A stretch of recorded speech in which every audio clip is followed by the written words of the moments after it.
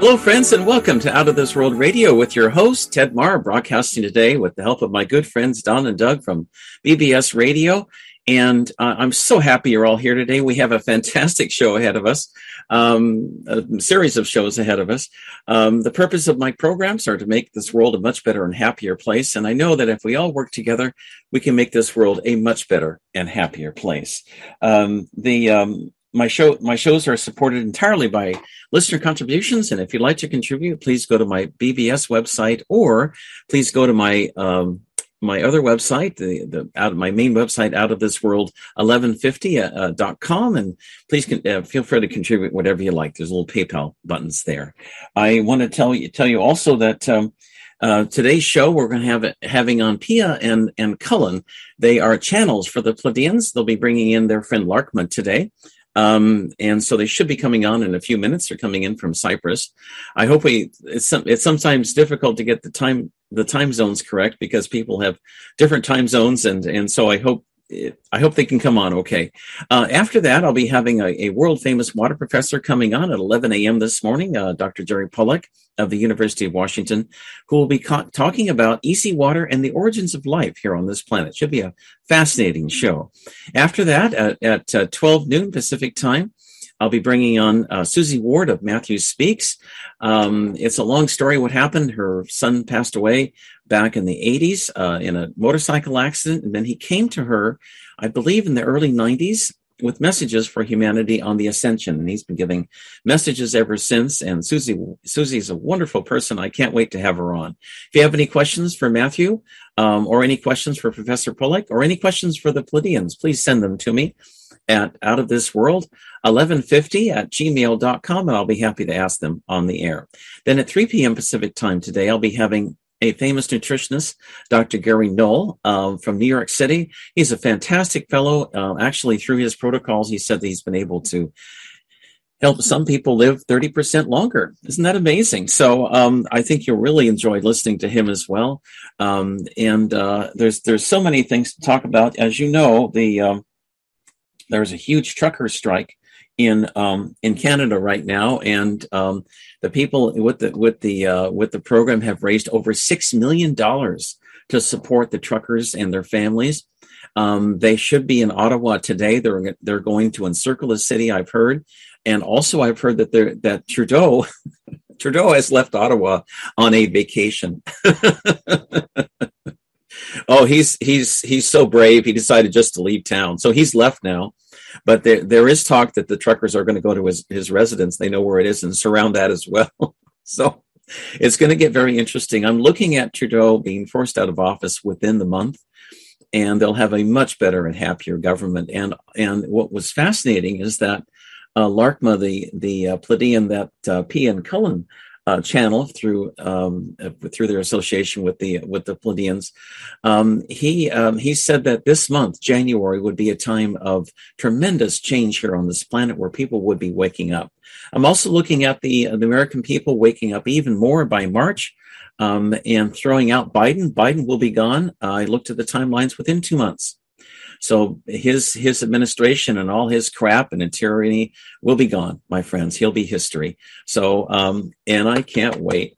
That guy's been a failure from the get-go, and nobody voted for him. I can't find anybody. None of my friends voted for him anyway. But it's going to be a wonderful change, and I can't wait. I wanted to also tell you that my new book, Messages from the Masters, is still available. It's a beautiful book on messages from Nostradamus, President Kennedy, Dr. Emoto, Leonardo da Vinci, Robert F. Kennedy, Mahatma Gandhi, on our beautiful, bright future. And everything that they've told me in this book has turned out to be true so far. And there's even a timeline in here about what would have happened had President Kennedy lived. So if you'd like a copy of the book, it's just $21. You can go to my website, outofthisworldreadings.com. That's outofthisworldreadings.com, and order a copy. Or you can just write me an email to outofthisworld1150@gmail.com as well. With the book comes a brief free reading from yours truly, along with a copy of a 1963 article from Christchurch, New Zealand, This newspaper article was published while President Kennedy was still alive. Believe it or not, it says Kennedy shot dead. It was a cabal fake story issued by the U.S. embassies around the world, and Lyndon Baines Johnson, the president at the time, was in on it. It was a conspiracy, of course, and to assassinate our dear president. And he had instructed all the embassies around the world to release this fake story about Oswald shooting Kennedy on the date November 22nd, when they had planned to kill him. Well, November 22nd in New Zealand, because of the dateline change, is actually November 21st here in the United States. And President Kennedy was still very much alive. Anyway, if you'd like a copy of this article, it's free. It comes with the book. My book is also getting published in German in Germany. That'll be happening probably within the next month or two. And for ordering information, I'll be happy to tell you more as details emerge. But it's on fast track to get published, and will be published in German here in the next couple of weeks. With the higher vibrations of this planet, we all will be shifting. My Pleiadians friends tell me into the fourth dimension by October of this year. Isn't that exciting? 8 months. 8 months. We've got 8 months left of third dimension. So, so for those of you who like third dimension, enjoy it, because these months are the last months you'll see of it. And we will shift into fourth dimension. The planet as a whole will shift into 4D in October. And after that, the planet will shift as a whole in 2025 into 5D. And almost all the negative influence and entities will be gone by then. I guarantee it, because they will not be able to stand the higher vibrations. Mother Earth is pretty tired of being polluted and mistreated, and she wants them gone. She wants people here who can love her and take care of her. But if you're not awake and refuse to get awake, or just negative and want to destroy the planet, you won't be here for very much longer. I guarantee it. The old universe, if you will, is decaying, and it is an exciting time to be alive. And the American people too are standing up. And I really admire Robert F. Kennedy for Robert F. Kennedy Jr. for all of his fantastic work in standing up for humanity. I loved his Against the Mandate march in Washington, D.C. last week, and it was just fantastic. He does such great work. He will be coming on my show here probably in the next month or two. I know he's busy right now. I've been talking to his staff, but he will be coming on. And I can't wait till he does. Every year I take spiritual trips to Mount Shasta and Sedona. And this year I'll be going back to Sedona in early May. Sedona is a fantastic place. It's all filled with all kinds of energy portals. There was a fellow on my trip to Sedona last October who stumbled into a time vortex. And that means he was able to time travel. And he went all the way back to the beginning of when this planet was created, and he went from then all the way up to the present. It was just a fantastic experience. If you'd like to come along, it's just $200 per person, and I can send me an email and I'll send you all the details. My email address is outofthisworld1150@gmail.com. I also have a Proton Mail account, and that email address is outofthisworldradio@protonmail.com. In addition, I'll be going to beautiful Mount Shasta at the end of June and several times at the end of August, early September. And that's also just $200. It includes free camping. Shasta is a fantastic place. It is now shifting into the fifth dimension. And whenever you're there, I always feel in a very, very happy mood. The vibrations are extremely high there. And you'll wherever you live, after you leave Shasta, if you don't live in the area, when you leave, you'll feel this fantastic positive vibration with you, and it'll be with you for many weeks thereafter. Many people have experienced miracle healings on my trips at Mount Shasta. We do a lot of prayer meditation at some sacred portals at Mount Shasta. I've seen people, myself, for example, my eyes were restored to 2010, crystal clear vision in both eyes here a couple of years ago. The Telosians also gave me a new heart a couple of years ago. They said I've been busy all these years and don't take many breaks. And they said, how would you like a new heart, Ted? And I said, I'd love one. So they gave me a new one. It's got a 1,000-year warranty on it. Just kidding about that. But I can feel the difference. And I've also seen people healed spontaneously of Lyme disease, Lou Gehrig's disease. What else? All kinds of things. I've personally witnessed 4 or 5 other cases of people who've had their eyesight restored as well.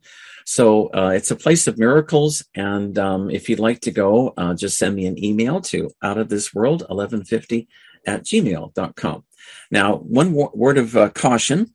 If you're negative, if your intentions are negative, or then please don't come. Don't come to Shasta or to Sedona if you're negative, because they don't want you there. And I've been told that before. You're going into a very sacred area, and you're going into their living room. And they told me before, if there is any negative entities, they don't want them there. So people are carefully screened before they come. And you first have to get approval of the Telosians and the Pleiadians as well before you come. Most people are good people and good souls, and they want to come for the right reasons. So that's usually not a problem. Let's go ahead and play the Star Trek theme on the first segment I sent you, Don, and I want to explain something about that here. It's only about 49 seconds or so. So let's play that. Thanks.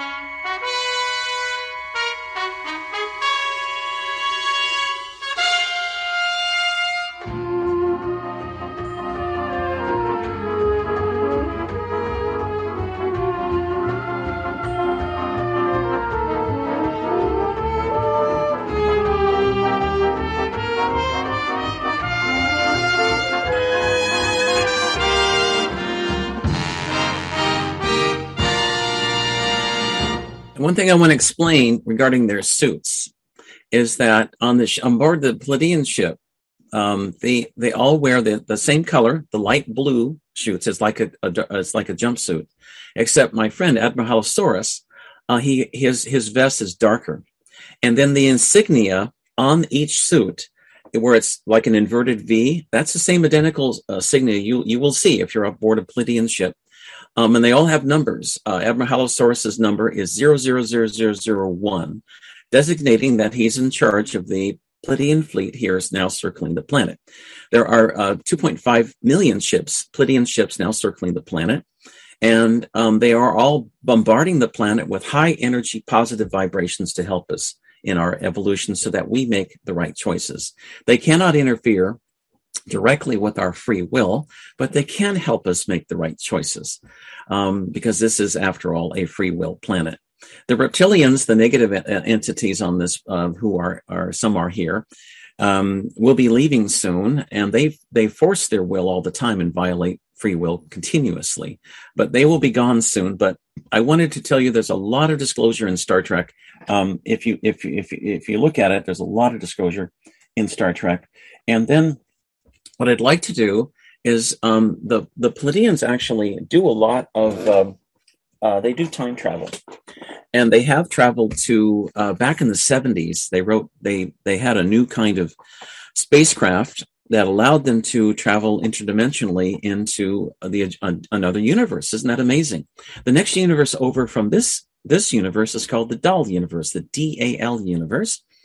And I've been looking for that picture. I do have a picture of that Billy Meyer took, a fellow from Switzerland, when he was traveling from this universe to the Dal universe. But I'll tell you what it looks like. It looks like on Star Trek, where when you're on the ship, the stars are going by extremely fast. And I want to play the warp speed animation. That's just about 45 seconds or so. If we could play that now, that would be great. Thanks so much. Thanks so much, Don. Okay, this is what it looks like on board the Pleiadian ship when you're going from this dimension into the Dal universe. Now, it takes some time to do that because everything is moving so quickly by you. But you literally go from one end of this universe into another universe. And I'm going to have a complete program on time and space travel after I get a little bit more information from my galactic friends on it. But this gives you an idea of what it's like. And we are headed that. We are meant to be a spacefaring race or species, if you will.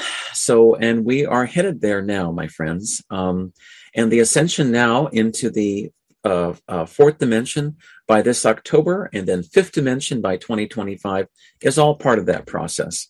And I can't tell you how excited I am. Our children and our children's children have an unbelievable future ahead of them. And it really, truly is an exciting time to be alive. I've been here for 52,000 years or 720 lifetimes, and I've waited a long time for this moment in humanity's history. And actually, this is the reason why I came to this planet many tens of thousands of years ago is to participate and aid in the ascension of humanity to the higher dimensions, because that's where we're supposed to be. So anyway, it's my friends from Cyprus, Pia and Cullen, should be on by now, but I haven't seen them. So what I'd like to do, Don, is to go ahead and play that Larkma Speaks segment. It's number 3, and it's about 18 minutes. If you could play that, that'd be great. And in the meantime, it's about what things are like, what will be like this year in terms of a split in the planet. And then I'm going to get a hold of my friends in Cyprus and see if I can help them get on the show. So if you could play that, Don, that would be great. Thanks so much, my friend. I appreciate your help. It would be the 3rd segment I sent you earlier. Yeah. Yeah. Sorry, folks. Yeah, you sent me a Google sign-in link. Yeah, I'll I did? to you. Yeah. And okay. That's the link that you sent me in okay. chat. And it now wants me somehow to sign into your Google account or something, possibly. Oh, really? Okay. It's like a mail file that you had in your inbox, and you're giving me a link to it. So I really can't access it. Okay. You want me to search for it? Yeah, if you want, you could search for it. It's on YouTube. Yeah. Yeah. Thank you so much. I'm so sorry for the trouble. Yeah, no problem. Okay. Yeah, we'll find it here, my friends. I know it's there. Okay. I just got a message from my friends. Let's see if they're here. All right, great. Nice to see you guys. I'm so sorry. It was early this morning when I got your email and I sent you the wrong link. So you can blame me for the delay. No blame necessary. We're just glad we're connecting. I'm just kidding. It was a technical problem because it kept spinning around and wasn't going through. So we're glad that you got the other email or Skype message, whatever you got. Right. I thought about going to the post office to see if you sent me a letter, but I know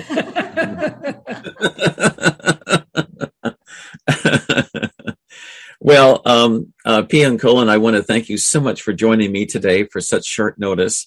That video you sent me, that 17-minute long video, was wonderful on YouTube. Thank you. I tried to play it, but I didn't have the permission of my Democratic governor to play it, so it wouldn't go. No, I'm just kidding. We had some technical difficulties there. Can you play it from your end? I'd like to play that now if we could, and then come back to you if it's all right. I think that's a beautiful. I don't know that I can get that at the moment. We'll try. Okay. Thanks. I guess I could try too, for that matter. But it's a beautiful, beautiful segment. I'll let you. I'll share screen with you too, so you can do it. There we go. Okay, that's it there. Great. Let's see if we hear it. Okay, great, my friend.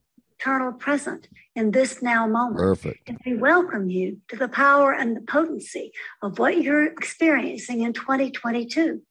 In 2021, we categorize that Gregorian year as the year of the Great Split. We forewarned of the Great Split for many, many years before it happened. And as you experienced it yourselves, you found much of the population of this planet dividing itself between different ideas and different paths of moving forward on the evolutionary journey. What has happened is those of you who are working with the light have been catalyzed into an accelerated evolutionary path. Your journey is much sped up, while those who have made the other path decision are at a slower rate, sinking, as you might say, into slower and slower movement, so that they cling to the old paradigm while you fast forward to the new paradigm and the changes that are all about love and light. We want to congratulate you for being part of the decision to become a catalyzer yourself. Today's energy begins a 13-day period of catalyzing energy. So you may see things that catalyze your thoughts, your ideas, and your actions all around you. And as you do this, remember that you yourself are a catalyst. For everything that you do ripples out to impact and affect everyone else around you. This is a moment in your evolutionary journey where you are being called to service, not to ask questions about what's going to happen next, not to examine where you have been, but to stay fully and functionally present in this now moment, knowing that every choice you make catalyzes something else around you. With this accelerated path of evolution, you also have an accelerated sense of responsibility. Now you know more than ever that you are more responsible for every thought you think, keeping them in the higher vibration, every word you speak, keeping it with tones of kindness and carefully chosen words, and every act that you do. You are responsible for all of these because they will touch not only the people around you, but the energy of what you choose to think, say, or do now in this moment is going to be rippling out all across the planet. With that being said, let us give you a bit of an overview of what we see potentially as moving from this now moment into the next. We see that 2022, rather than being the year of the great split, which occurred last year, 2022 is the year of freedom and independence. This is the year that you are moving towards the energy of expressing what your heart tells you is true, knowing that as you stand for your own independence, refuse to accept choices that are trying to be forced upon you, and stand up for your freedom, you are freeing yourself from the old paradigm and the terror that you have experienced by those who wish to keep you oppressed and not moving forward. So this year portends a great deal of movement and a very high direction for you. But as the movement begins, just like any birth process, there will be a point of struggle. You're moving into an energy that is going to have a lot of Capricorn type controls and structures around you. So those who have been trying to control you will be using that energy to try to enforce more controls on you. However, the energy of Capricorn structure and organization, all of that is not just about those who control you. You have access to that energy too. Meaning that as you have been empowering yourselves to become free and independent from controllers, you have the ability to make higher and higher vibratory choices led by your heart, which creates structures of light, structures of unity, structures of compassion and kindness. These are the structures that will be facing off, shall we say, one another in the beginning of 2022. You will move through periods of a bit of a bumpy ride where the earth is having great weather changes and some earth changes too. But we have told you these earth changes have been long overdue. So do not be surprised, but be happy that finally this movement is coming forth. This will bear fruit of the movement that is going to support the ascension of the earth and your own evolutionary process. You will find in this year of 2022 that you're going to be experiencing more portal energy, meaning that as you lighten your vibration, you become aware of more and more being led by your heart and your intuition. In fact, from our perspective, It is extremely important now that you allow your heart and your intuition to lead everything you think, say, and do, rather than allowing outside events to overwhelm or guide you. The outside events are all external, and external things are not really part of the evolutionary path. They only serve as triggers to push you so that you can transcend judgment, frustration, anger, grief, all the emotions that have kept you stuck in belief systems of the old paradigm. In the new paradigm where you're moving forward, allow these emotions to show you, oh, I can let go of that belief. I can let go of that expectation. I can even let go of that desire. I can be totally, fully, functionally present and responsible in responding to whatever is going on and whatever is called for in my highest vibration right here and right now. In other words, what we are telling you is the path of evolution is never about what's happening on the outside. The path of evolution is always about what's happening on the inside. And what's happening for you who have chosen the accelerated path is movement towards freedom and independence. You will become independent from those who wish to oppress you. You will become free in many ways that you have yet to discover. Sound is going to be a great source of movement in 2022. You will sense that sounds are telling you something long before you can see what is coming. You have been trained to look around you, to use your visual skills to tell you what is happening.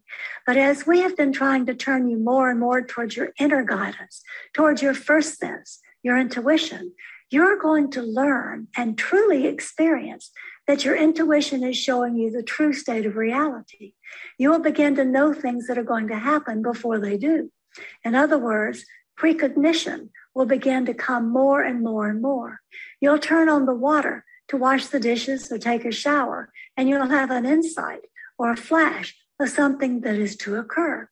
And because you are in the higher vibratory states, you will, no matter what the nature of what you hear or feel, you will respond through, okay, how am I needed and how can I serve? Rather than reacting in the old state of fear that you once might have chosen. Now you will make choices to respond in every moment rather than reacting.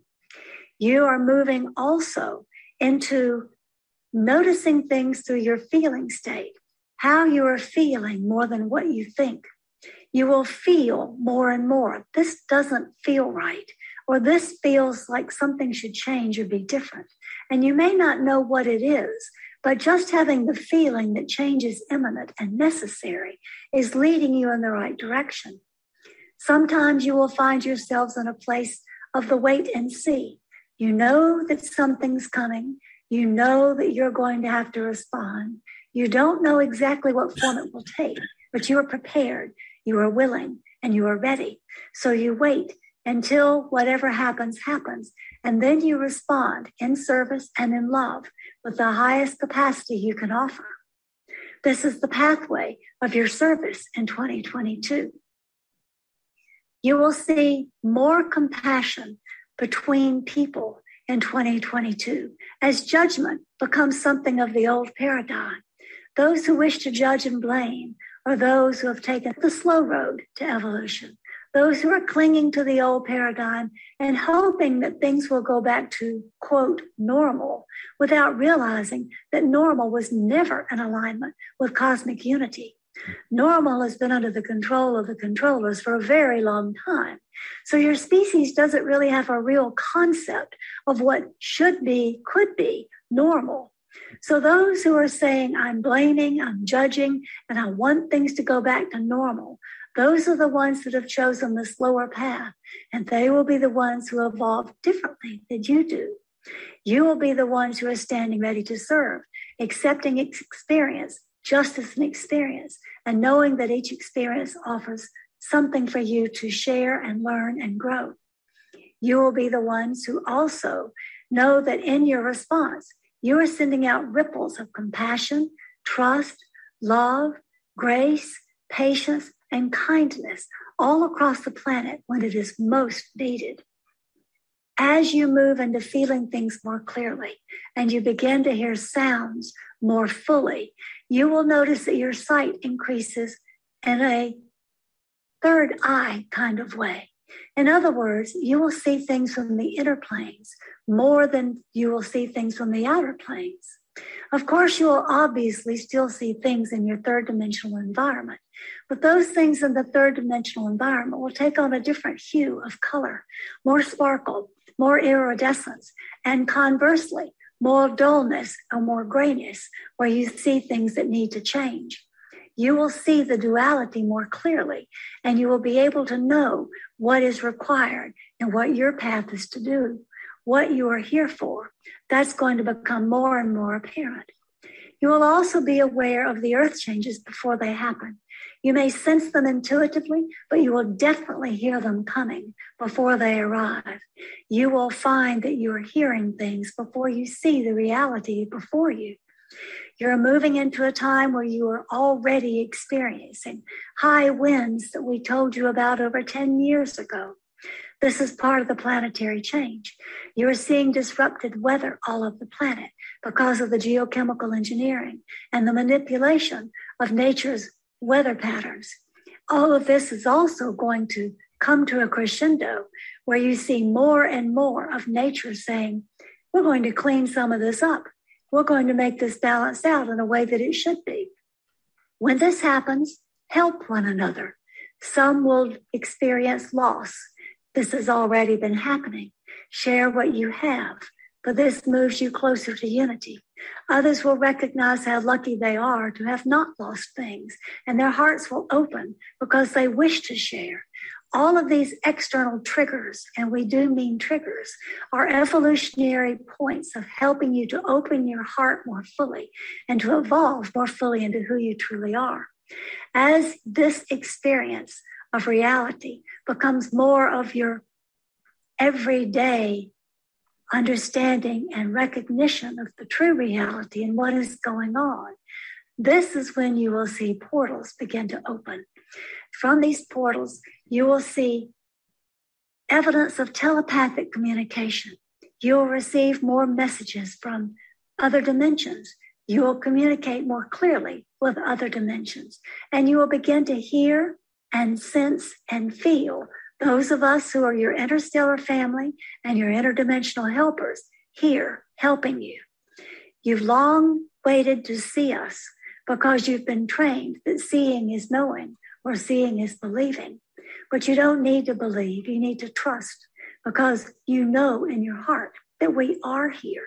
And the proof is going to be coming to you in the what you feel and what you hear rather than what you see.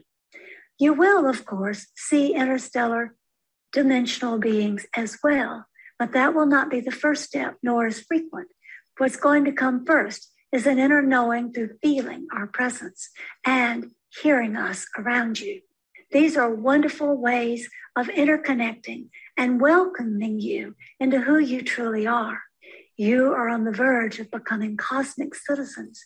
And as you become cosmic citizens, and as you reach out to help one another through this point of transition, evolution, and change, open your heart not only to your neighbors, but to the cosmic population.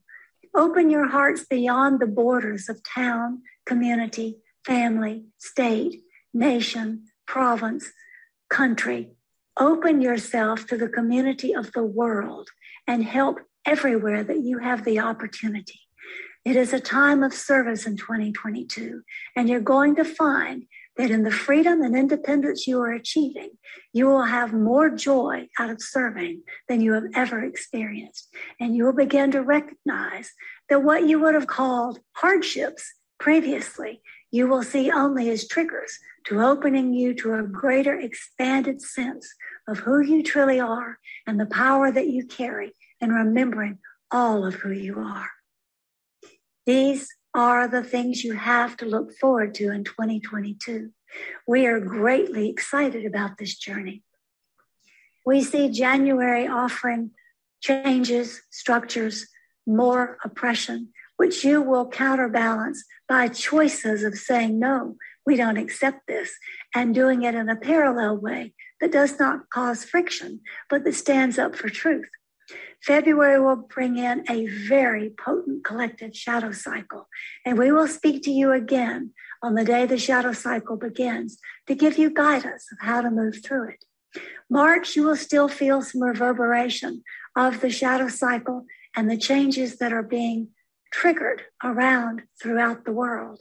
But by the end of March, you will begin to feel a real shift.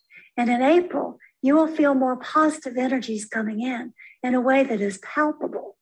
This positive trend will continue, even though you will have more upheaval in May.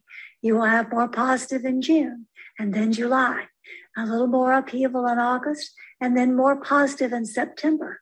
And then in October, you will move into a state that you have not experienced ever before on this planet. This is the gift of 2022.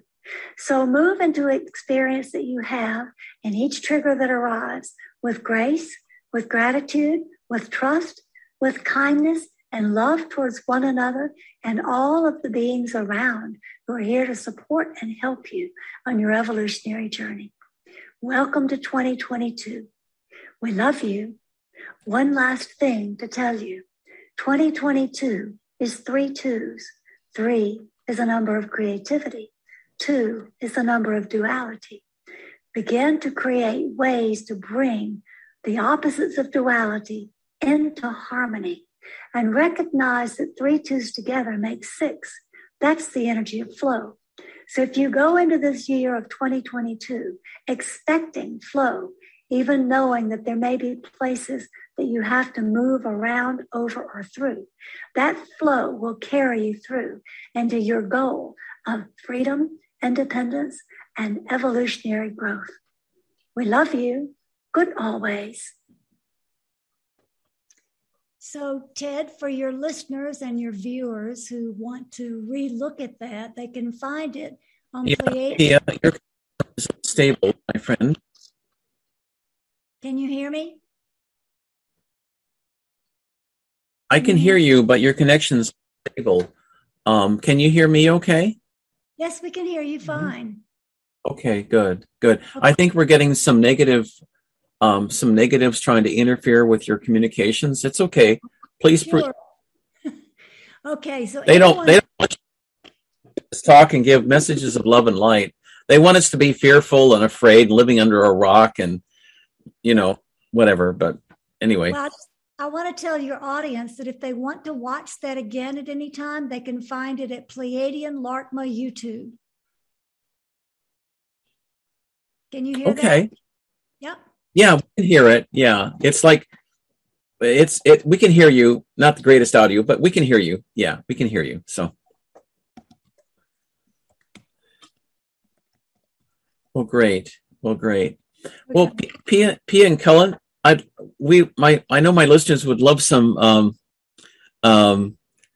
We'd love some additional messages or words of wisdom. I can already feel the changes happening. Look what's happening in Canada. Oh my God, they've raised over $6 million. Trudeau, has already left Ottawa. He fled in fear, and now the truckers say they're going to go to his house. Good. What a piece of. Well, anyway, he's and our Biden here is, Mr. Fake CGI screen. I predict he'll be gone within 2 months. I don't see his, whatever you want to call it, presidency, the joke. I see him being ousted from office within 2 months at this rate. I feel like the timelines have actually speeded up a bit, and we're doing it. We're not sitting back and taking it any longer. No, it's changing. I think, Ted, that's what Larkma meant in that message, that 2021 was the year of strife, conflict, and control. And I think their message really points to the opportunity for 2022 to be remarkably different by us doing exactly what the Canadian truckers did today, by standing up, saying no, disagreeing, and actually doing something to create an independent society, an independent voice to actually make a difference. So I think 2022 is going to be largely, remarkably different than last year. Mm-hmm. I think you're right. And it's a turning point. And things that I saw happening later in the year have actually happened now, with a lot of negative entities leaving already. Mm-hmm. And I think this is going to accelerate. And last year was a tough year, but everything's changed this year. And I remember maybe you had it on one of your messages, but the message I got was that the negatives felt like they had this window of opportunity between October and early January to stop the ascension.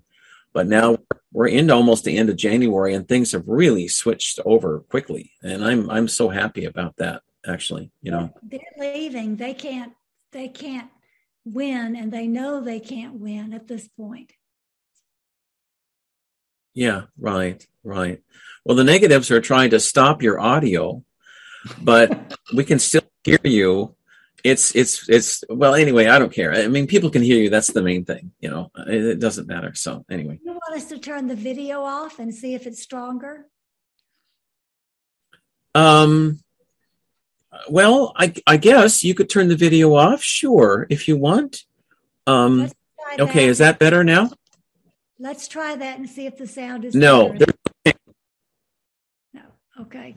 No, the sound is not better. Go ahead and just flip your video back on. That's fine. That's fine. They're directly interfering with your connection. It doesn't matter. Ted, we're finding that kind of resistance happening more and more. When we're broadcasting or when we're on international live calls, the technical interruptions are happening faster and faster. So we do completely understand what you're talking about. The attempt to stop the goodness of what many of us are trying to bring to the world is accelerating. Right. It is accelerating.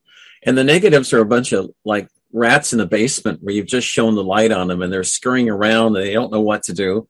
But, but the thing is, a cornered animal can be pretty dangerous, What if you put Biden in the basement? He got cornered. Who knows what he might do? I'm not sure. He might say something intelligent. It's possible. I don't know. Possible, I guess. I don't know. But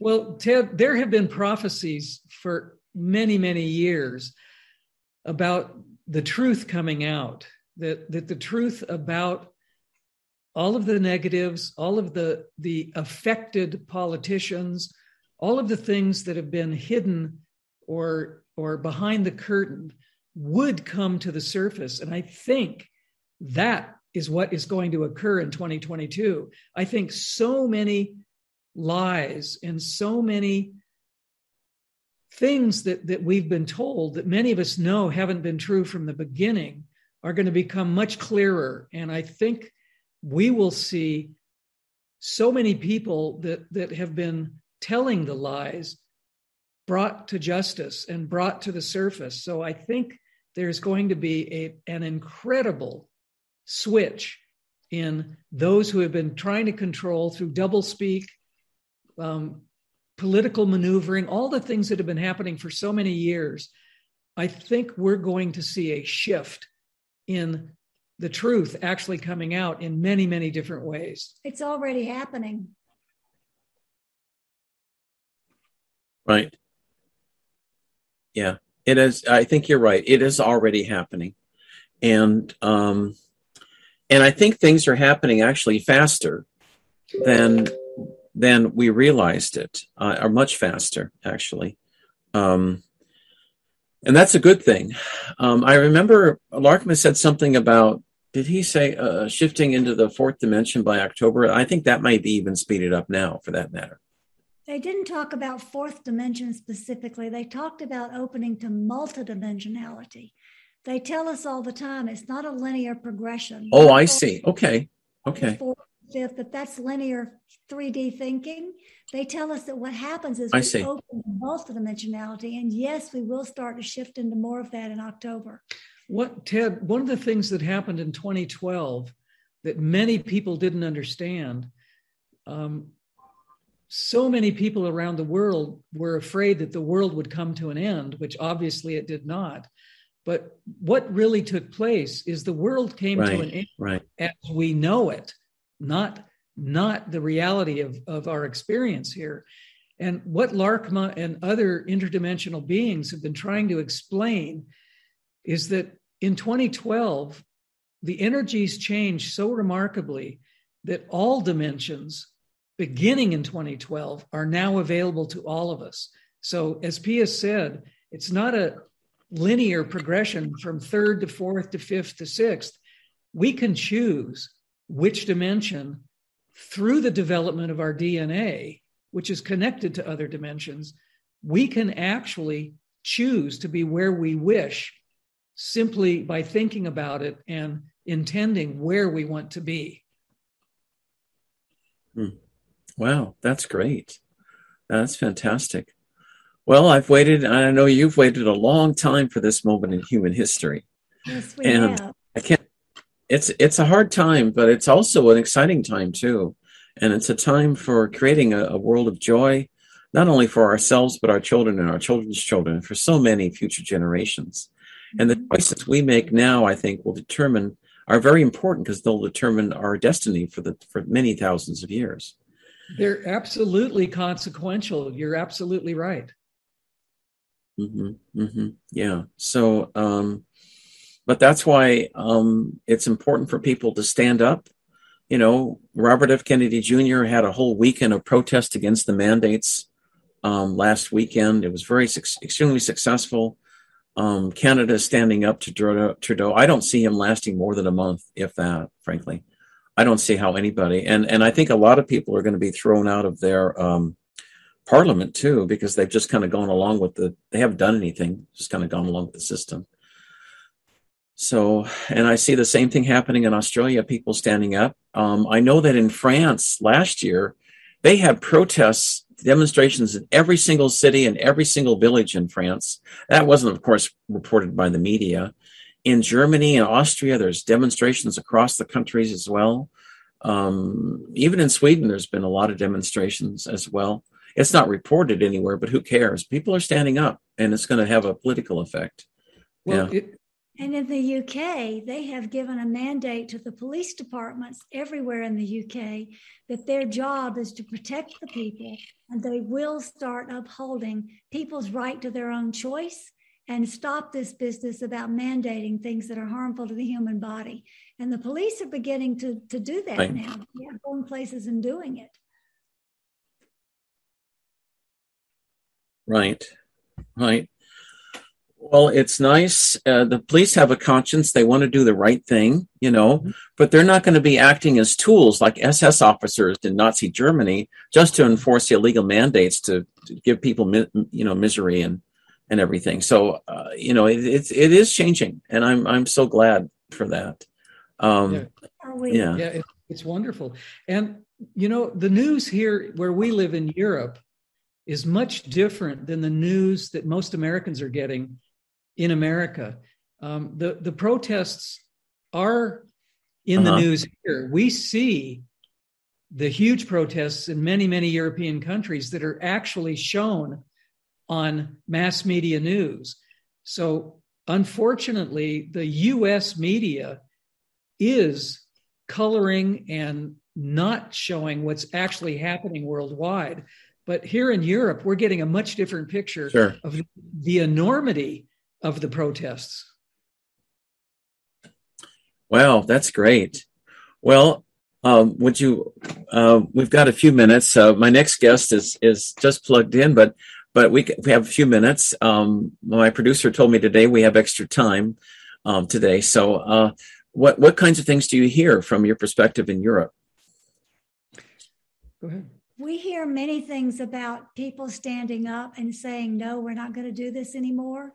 And we hear a lot of things about there's plenty of food here that the shelves are stocked with food. There's none of this fear about we're not going to have enough. That's changed. What is it, Owen? Well, the whole political picture is changing in Europe because so many people are protesting. I think politicians are realizing that they can't continue the mandates as they have. They can't continue feeding the public all of the lies and all of the ridiculous information that they've been giving through the health ministries about the inoculations and the mandatory mask wearing and all of that. I think the politicians are actually realizing that the protests are so strong and they're growing every day that they can't keep feeding the same information over and over again because people aren't going to listen anymore. They're just not going to sit at home and do nothing. People aren't paying attention to that anymore. The cabal has come up.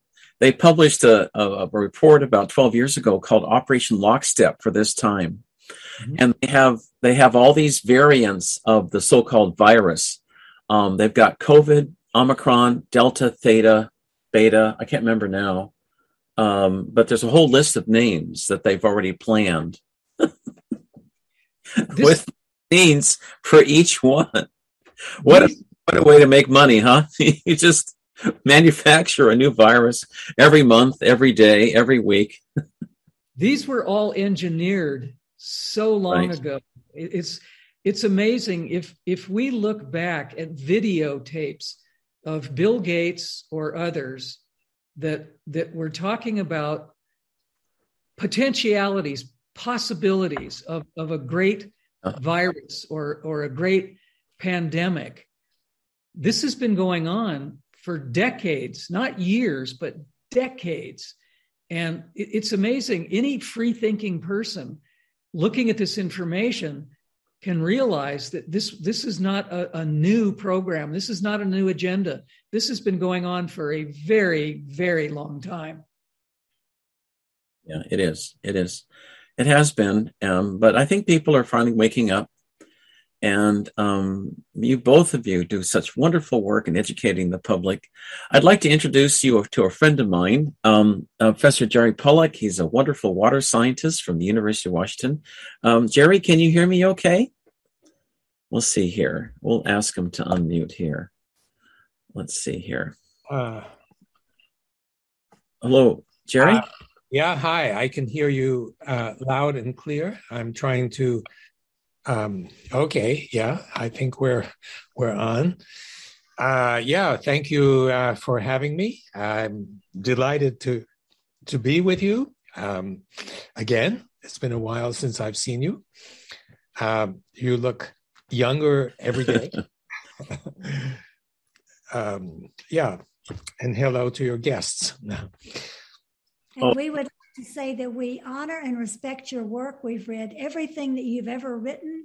I doubt that, but thank you. Well, the ones that we know about. We've read the ones that we know about. We have followed your work for a very long time. For years and years. Wow, thank you. Appreciate that. I hope with some appreciation, or maybe not. Absolutely appreciation. You are a real gift to humanity. We're pleased to meet you. Oh, thank you so much. And pleased to meet you as well. Thank you. I heard something about living in Europe. Are you? Yes. Yes, we are. In what country? We are in Cyprus. Oh, in Cyprus. Wow. Mm-hmm. Okay. How exotic. Yeah. Yes, it is. Yeah. And they have friends who are Pleiadians, Jerry. And if things get tough here, they can arrange for a little trip, a little vacation, if you want, to another planet. That may be necessary. We'll see how things go. Yeah. Yeah. But anyway, I'm so happy Professor Pollack is with us today, and but we had some technical difficulties earlier, and then when Pia and Cullen started talking, their audio started getting choppy, like yours is choppy now. Can you? Oh, Sorry. There we go. Suddenly now it's okay. Well, perhaps something with the environment, maybe 5G or something. No. I think your good energy suddenly broke through it, and I've also asked for help too. So yeah, okay. I called Professor Einstein earlier, and I asked him to intervene if we had any problems. He just came in, so anyway, he's working on it now. So that's great. Well, Pia and Kellen, I'm so sorry we had technical difficulties earlier, but I love your work and love to have you on again in the future. I'm having a Galactic Wisdom Conference in March, and I'd love to have you give a presentation if you like. It's we do it by Zoom. I used to do it in person, but do it by Zoom, and I'd love to have you give a presentation. We would love to participate in that conference. Count on us. Okay, great. I'll send you details later today. So okay, sounds good. Okay. Thank you so much for this time together, and nice to meet you, Jerry. Nice to meet you as well. Thank you. Okay. All right, Pia and Kelly, you guys have a beautiful day. Thank you so much for your beautiful work. Bye-bye for now. All righty. Take care. Bye-bye. Bye. Well, hey, Jerry, it's great to see you, my friend. Yes, it's wonderful to see you, Ted. It's been a while. Yeah. Always nice to be in contact. Well, thank you, my friend. I've got lots to tell you off air. I can tell you some of it here, but off air especially. And I have many messages from the other side for you too. Oh my goodness. Yeah, so we must get together soon. We talked about it last year. I think we'll talk later today. Call me or I'll call you. Anytime after 5 is fine. So okay, sure. Yeah. Well, this is my good friend, Professor Jerry Pollack of the University of Washington, and he does fantastic water research. And today's topics will be the origin of life and easy water. Did I get that sequence right, or was it? No, it's in reverse because right.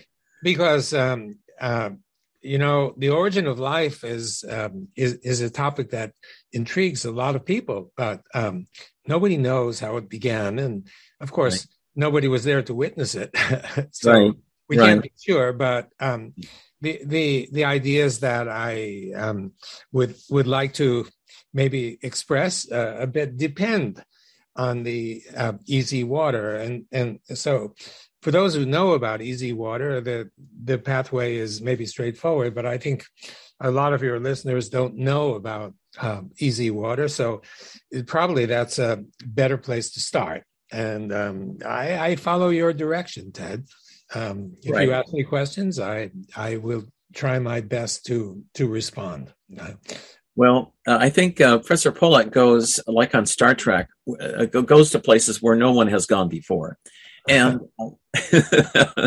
with that in mind, you discovered that easy water actually is a fourth phase of water. There's 3 other phases, like liquid, solid, and gaseous, but there's another phase of water too. Yeah, the fourth phase, and the idea or the concept of another phase of water or another type of water is not new. It's more than 100 years old, and the people who have espoused the view of another kind of water different from the solid, liquid, and vapor that we all learn about. There are actually 2 of them who are the most prominent. One of them was a guy named Albert Szent-Györgyi. And Szent-Györgyi won a Nobel Prize for discovering vitamin C, but he was more than you might say, a routine, if there is such a thing, Nobel Prize winner. He's considered to be the father of modern biochemistry. And he knew that that water was absolutely central to everything about life. The current view discounts the role of water, and it's been that way for quite a long time. The idea in biology is that water doesn't really matter. Water just sits there. It's sort of like a bathtub that behaves or that bathes the molecules of life. It doesn't do a whole lot. And if you read any book on cell biology or biochemistry is pretty much what it says. The water is the background carrier of the more important molecules of life that are responsible for doing everything. But St. George said, no, that's not true. And one of his quotable aphorisms is something like, if I get it exactly right, life is water dancing to the tune of solids. So he knew that water was deeply involved in everything that the cell does, and so he knew that there was something different about water, something maybe ineffable at the time, but seriously impacting what goes on inside the cell and maybe outside the cell as well. And then there was another guy who in fact, you might say, served as a mentor to me because of the profound work. And he also was talking about water. His name was Gilbert Ling. And Gilbert Ling, you're nodding. I guess you know about Gilbert Ling. Yeah. Uh-huh. Yeah. So Gilbert Ling came from China. He was in the first cohort of scientists after World War II to be chosen from all of China to come to the U.S. to study. So you can imagine the intellect of this person. And the three of them included a physicist, a chemist, and a biologist. And the biologist was Gilbert Ling. And the physicist, Yang, went on to win a Nobel Prize. So this gives you something of the quality of the people who were involved. And Gilbert, who passed a year ago, unfortunately, just barely almost reaching 100 years old. Wow. Yeah. Wow. Amazing. Good for him. Yeah. And he spent a whole lot of his life dealing with water in biology. He produced, I think, up to the time of his death, I think it was 6 or 7 books, and most of them dealt with water inside the cell. Mm-hmm. And Gilbert, in his own way, presented not only theory but also compelling evidence that the water inside the cell was not liquid water. You know, we all think that we've got liquid water inside of our body, but you know, if you cut yourself, if you, Ted, had liquid water inside your body and you happen to cut yourself with a sharp knife, the water would come pouring out, you know, like a broken pipe. But it doesn't. It's a gel that's inside your body. The water stays in, and the gel consists of water that Gilbert Ling referred to as structured water, and we refer to as fourth phase of water. Mm-hmm. And Gilbert's idea and evidence were that the water that's inside the cell is not like liquid water. You know, liquid water has molecules, water molecules, H2O, that are randomly oriented and move around at a furious number of times per second, all bouncing around. That's liquid water. But he said, no, inside the cell, the water molecules are lined up like soldiers at attention. You know, obviously that was a controversial point of view, but and also I believe that our evidence is not quite right, going in the right direction, but it's a little bit different from that. And we have evidence, but Gilbert had collected so much evidence, and you know, I met him at a conference in Hungary where he presented, and I was so impressed by his theory, his evidence, and also a dozen other people who came who also had evidence to support his point of view.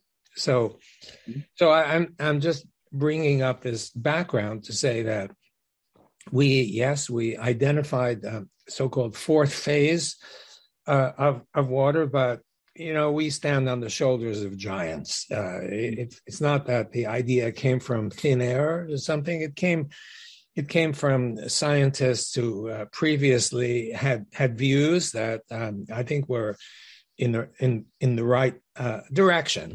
So let me explain a little bit about it, and please, Ted, interrupt me. Whenever. Okay. I don't mean to give a speech, but it's useful to for your listeners who are not familiar, which is probably most of them, just to give you a little background on what we're discussing. So Okay. That's fine. I was intrigued by Gilbert Ling mostly, and his work, and the first thing I did, after meeting him, was returning to Seattle, and thinking, being excited, what should I do next? And so the first thing I did was I gave one of his books to a few of my favorite students and such, and asked them, well, what do you think? And they came back to me, every one of them, and said, oh, this is amazing stuff. If Ling is right, or almost right, this basically changes all of biology and beyond even biology. So I felt supported in my view, which was identical. This is really important stuff. And so we began to change course. And the first thing, we had been studying muscle contraction, interesting subject, but not nearly as important, I think, as water, because water is just everywhere. And 2/3 of our body by volume is water. And so, and it appeared that water played an important role. So the first thing I did was I wrote a book. And the reason I wrote it, it's called Cells, Gels, and the Engines of Life. I like the title. And the book was received with mixed emotion. I think emotion is the right word. Some people said, oh my goodness, this is more of Gilbert Ling, and everybody knows that Gilbert Ling is a crackpot, so pay no attention at all to this book. And on the other side, and the reviews were rather evenly divided. Some people, there was a guy from Harvard, a well-known cell biologist, who said, if I may quote, this is a 304-page preface to the future of cell biology. I like that one. And there were others like it. So mixed emotion. Unlike my later book, which I'll talk about in a book, which it seems to be uniformly well received.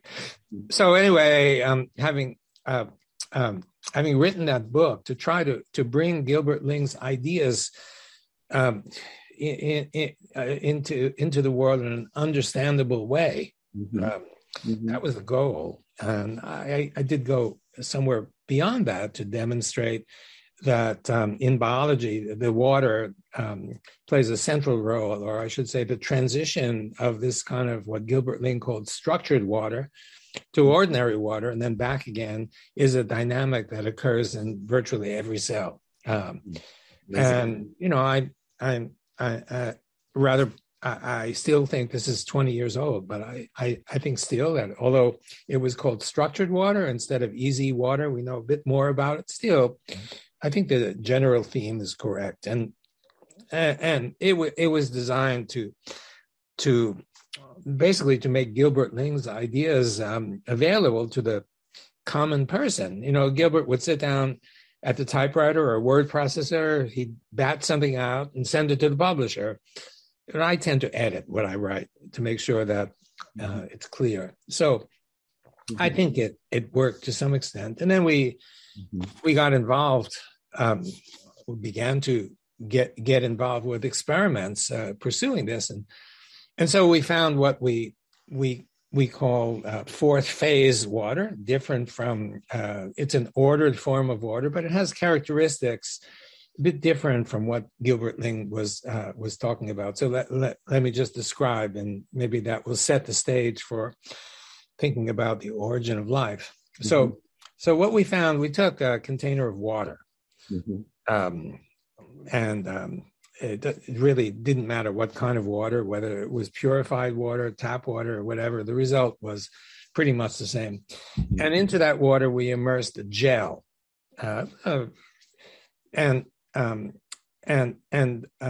we put some particles in the water. And the reason we put particles in the water is that we knew that if you have an ordered array of water molecules or an ordered array of any molecules, the ordering tends to exclude particles and solutes. A good example is ice. So the ice that forms is pure. It's a pure crystal, but it may have started to be impure. And to go from impure to pure, you have to push out all of the impurities, and you can imagine that when ice forms, for example, ice is a crystal, but the water that forms the ice had junk in it. And when the temperature reduced and the ice begins to form, all that stuff gets pushed out. And so we were looking for particles that get pushed out. And we put the gel in the water and we looked in the microscope, and indeed we saw a region right next to the gel where those particles get pushed out. And so we thought, hey, this looks interesting. Maybe this is a region, it was a large region, where the water was structured pretty much as Gilbert Ling was suggesting. We did many experiments on that, and we found many such solids do that. The common feature is that they're all hydrophilic or water loving, which characterizes most substances. So, for example, if you drop water on the surface, it spreads out. That's hydrophilic, water loving, as opposed to hydrophilic, which is like Teflon, where it forms a bead. It doesn't interact with the surface. Okay. So we found a few features of that. The first is that it can build into it's not just a laboratory curiosity. It builds into a sizable region, which could be up to even a millimeter. You could see it with your naked eye with no difficulty. The second is that it's not neutral anymore. It's actually typically negatively charged. And the region beyond has an equal amount of positive charge. So what's going on is that the water molecules are breaking up into their constituent parts. And one part, OH minus, is the negative part that goes into building this array. And the positive part, H plus, gets cast out into the wilderness, pushed out of of this fourth phase. And by the way, I interject, we often call it EZ water, standing for exclusion zone, because it excludes these solutes. So I use the term EZ, exclusion zone, easy to remember, or fourth phase interchangeably. So those are two characteristics. And, the separation of charge is kind of like a battery, because you got plus, you got minus, and then you have plus. And if you stick two electrodes in, one in minus and one in plus, it acts like a battery, and you can actually get electrical energy from it. We demonstrated in the lab. Amazing. Wow. Okay. Isn't it? Yeah, it's amazing. In other words, free energy. Is that you could call it? Well, it isn't exactly free. And let me tell you, in essence, it's free because so you bring up a really important point. You don't get something for nothing. Or at least typically, but I know you know ways to get something from nothing. in more, shall we say, conventional terms, you don't get something for nothing. So, for example, you have a smartphone. I don't. I'm the only, perhaps the only person remaining on the surface of the earth who has none. Right. Maybe I'm a Luddite or something like this, but I haven't. I haven't subscribed to a purchase of one of those. But anyway, people who do have them know that they've got to plug it in order for it to work. Right. Yeah. Right. You need energy to. Right. Yeah. I mean, without the energy, nothing works. And so what I'm talking about now is a kind of water in which charge is separated into plus and minus, in which you can collect electrical energy, but you can't get it without charging it. Right. So where does the energy come from to charge it? Right. I think you know the answer, but it took us a few years to figure out the answer, and the answer is very simple. It's light. And particularly infrared light. So infrared light, what's infrared light? A lot of people kind of vaguely know about infrared light. You know, you have an old-fashioned range, electric range, and you turn it on to heat the water or something, and the coils glow a bright orange. Right. You know, and so this bright orange, you think, oh, gee, you know, that infrared energy is coming from there. I feel the heat and infrared, they're kind of interchangeable. Not exactly, but almost. But actually, infrared energy is coming from all over. It's not just heated. And the way you can demonstrate this is you can take an infrared camera that is just like the camera on your smartphone, not mine, because I don't have one, on yours, and substitute instead of a sensor, a camera sensor that detects visible light, substitute one that's sensitive to infrared light, so-called infrared camera. You can buy those; they're getting to be pretty cheap. And even if it's completely dark, you can't see a thing, and your smartphone camera ordinarily won't pick up anything. This infrared camera will pick up a beautiful image of you, your tie, your ring, your mustache, the curtain behind you. Beautiful image. Mm-hmm. And everything is generating infrared energy or light. So it's all over the place, which means since it's all over the place, and since that energy is what's required for building easy water and separating the charge, there's plenty of it all around you, and therefore, So anyway, that's where the energy comes from. Now there may be other sources, and we know there are some, but this is the main source of the energy. You're about to say something. I have to tell you this story. You probably know about it. And I'll find it and send it to you if you want. Back in the 16th century Rome, 15th or 16th century, they opened up some old coffins, thousands of years old. And believe it or not, they found a light in the coffin that had been continuously lit for several thousand years. And They were water-based. And they had there were two containers, and I remember it was old copper. I remember the description. It would fit into your experiment there. Well, it would. It would, in the sense, I think, just to amplify what you were saying, is that this easy water fluoresces. So if you put in one wavelength of light, you get out another wavelength of light. And we publish this. This is one characteristic. So if whatever was inside the coffin was absorbing some kind of light from the environment, it could give off another kind of light, another wavelength, another color of light, shall we say. I'd be happy to find the details on that if you like. Sure. Yes. I'll find it for you. It was astounding. I remember it stuck in my mind. I thought, wow, that's interesting. You remember everything. I thought. I'm impressed. Anyway, so you got energy that's coming in from the outside, and that energy does what I've been talking about. It charges the battery. Yeah. It creates order from disorder. You know, in order to create order, it's a fundamental physical attribute that your friend Professor Einstein knew about. You need energy to create order, and you understand that yourself.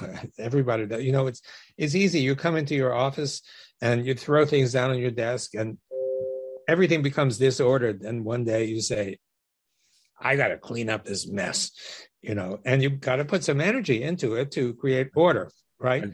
So the principle applies widely, even to our daily activities. Anyway, so just to summarize about the easy or fourth phase water, about the characteristics, there's so much beyond that, but the characteristics, it's this easy fourth phase water is ordered. It typically has negative charge, and the region beyond that having positive charge. The charge is separated, Mhm. and the energy for creating all that comes mainly from infrared energy, infrared light. And all of this has great capability of doing work, and it does work inside the cell. To some extent, we have evidence it powers much of, or some at least, of what our cells do. Fascinating. And I can talk about that, but I want to get to the topic of the origin of life, which I've been thinking about lately, and so I'm happy to move on to that.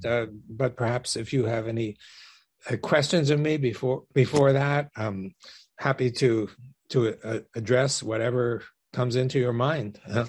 I think there exists the possibility, certainly, Jerry, of using some of your ideas to create basically free energy light bulbs, all kinds of different. It's not totally free. You have to purchase certain items and everything, but the source itself, it could eliminate the need for other kinds of power generation. Oh, I absolutely think so. Yeah, I mean the power is coming ultimately from the sun, which is generating. Half of the energy from the sun is infrared energy. Okay, that's why we feel heat from the sun, not just light. Yeah. And that's the energy, that is useful for powering so much around us, Right. and a lot of which we don't realize, but the energy is coming from the sun. Okay, I think maybe it's too much to get into, but I'm always tempted to say one of the things. Consider there was just a volcano off the island of Tonga, and that wasn't a volcano. Well, anyway, we could talk about it, but I'm sure your views on what's causing that may differ from mine, and you're probably right, and I'm probably wrong, but nevertheless, no. No, I saw the ideas. Well, I saw a video of a missile going into supposedly where it was from Australian researchers who sent it to me, and they said it wasn't a volcano, it was a missile, and God knows why they sent it in. I have no idea, but there was a missile sent into there, and they said that the circles were too concentric. It was too perfect. It looked just like a missile hitting it going out. Now, there may be explanations for a geologic thing happening like that. I don't know, but that's what I can send you the video too. So it's convincing. I would like to see, but okay. So let me address other volcanoes. Okay. Mount St. Helens, which is the one closest to us, and that really did blow. But so where does the question is, where does the energy come from? And the prevailing view is that the Earth's core is molten, heated, whatever, and ultimately that's a source of energy. But the Earth's been around for more than 1,000 years, 100,000, 1 million, 1 billion, or more. And you'd think before we were born, right? Certainly, before I was born. Or before you were born. Quite a few years. And if the Earth had been endowed with that kind of energy at the outset, you'd expect every time there's a volcano or maybe even an earthquake that some of that energy gets expended. And after a while, after a few 100,000 years or so, you'd expect, or whatever number of years, you'd expect that the frequency and intensity of the earthquakes and volcanoes would have diminished, and we'd be free of those hazards and such. On the other hand, there's no evidence that these are decreasing at all, and so where does that leave us? So there must be some kind of source of energy that is responsible for all of this, and the obvious source of energy is the sun. Of course, we don't know where the sun is getting its energy, but the sun is certainly conferring energy to the Earth. And one of the things that the sun does, as I just talked about, is it separates charge. So you've got this battery that exists, and so the charge is separated in the water beneath the ground. Mm-hmm. And it turns out, evidence that maybe is beyond the scope of the discussion, that the negative, the EZ, tends to stick to regions inside of the water, beneath the water, inside the earth, and the positive charges are free. So these free positive charges are repelling each other. We know that positive charges repel, and they want to get away from each other. They want to get out. So where do they go? Well, if you got enough of them, they will go up and out. I see. Okay, makes sense. Yeah, and you can actually see electrical discharges. You just look at images of what's coming out of the volcano, and you see lightning flashes. Mm-hmm. So there are definitely charges involved. Mm-hmm. So another of my speculations is that the reason these volcanoes are occurring has to do also with the water. And the energy that's coming in to separate the charges. Sure. And with one or two steps, you can imagine the same is occurring in the earthquakes, where this energy is building up, and you have two surfaces that are kind of interacting, but they're separated by these positive charges, which push them apart, and then they let loose, and then you've got an earthquake. You see, could there be a way, Jerry, to prevent an earthquake if you knew that, to somehow put a steam valve to let off the steam to release the positive charges before it comes to an earthquake? I mean, it's a brilliant idea. Mine is merely a speculation, but if it turns out that speculation has merit, yeah, sure, that's possible. And the animals can kind of detect these things coming, and maybe the electric field that they're detecting that's associated with the separation of charge. It could be that's what they're detecting. Anyway, it's for me. I'm intrigued by these ideas, and this is just a prospect that has been stewing in my mind for a while, and also the question of origin of life. So how did it begin? I'm sure you have many ideas about how it began and how it exists throughout the universe, but it's a topic that we can't seem to get a foothold on what's going on. Right. A lot of people talk about DNA and how did you get DNA to begin with? It's such a complicated molecule. Sure, right. That you'd think, it certainly wasn't on the Earth to begin with, but it's here right now, and your cells are full of it. And exactly. And mine, I think, are also full of it. And, I've got some progeny, and my DNA is, their DNA has my DNA. So how did all of this happen, and how did it start? So, this is an intriguing notion. And I think it may ultimately have to do with easy water. And I know it probably it sounds a bit like the guy whose only tool is a hammer. Everything looks like a nail. Yeah, right. So I'm talking about easy water and suggesting that so many phenomena are related to easy water. And I need to be a bit careful and in not overdoing it, but I think it's fundamental enough that it probably does play a role, because we're talking about absolute fundamentals. We're talking about sunlight. We're talking about water, and water is all over the place. It's not just all over the earth, but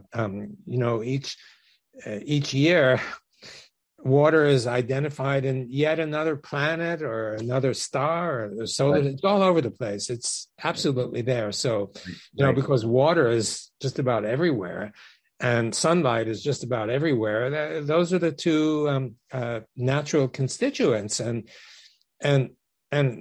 once you you accept that, you can imagine that lots of phenomena can be caused by that phenomena that we haven't really taken into account in the past. Maybe they're more easily explainable than they have been if we take into account that a role might be played by water and by light. Very simple. Yeah, right. Good point. Sure, right. I agree. Okay, so then, Yeah. So how did it all begin? Right. Again, a few speculations, but so the first question is what created the Earth to begin with? And Right. I've been around for a while. My hair is gray, but I haven't been around long enough to have witnessed the Earth's origin. And I doubt whether too many of your listeners have been, but maybe past lives or something like this, something like that. So how was the Earth created is the first question, and I have no answer to that.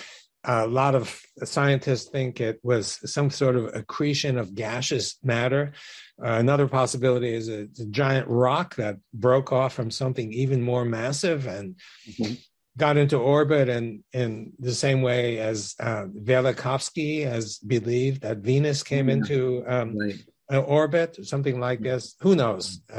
But okay, so somehow the Earth came into existence. Now, what about all the stuff that came with the Earth?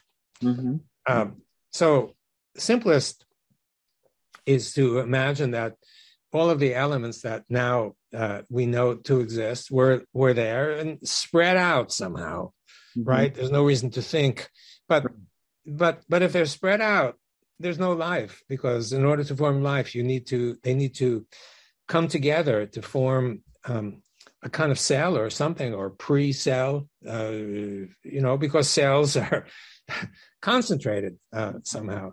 So the first question is, if the stuff was really spread out somehow, which is the easiest assumption, how do they come together? Right. Maybe you have an idea. Well, I'll tell you. Yeah, go ahead. Yeah, from the spiritual world, as you move, there's 12 dimensions, Jerry. We exist here in the third. We're going into the fourth and then the fifth. And as you go up the spiritual ladder, there's more and more light until you get to the top, 12th dimension, where God is, which is pure light. That's what I've been told. So it's interesting. So if you go down the thing to the beginning of time, when life was all created, light had to be a part of it.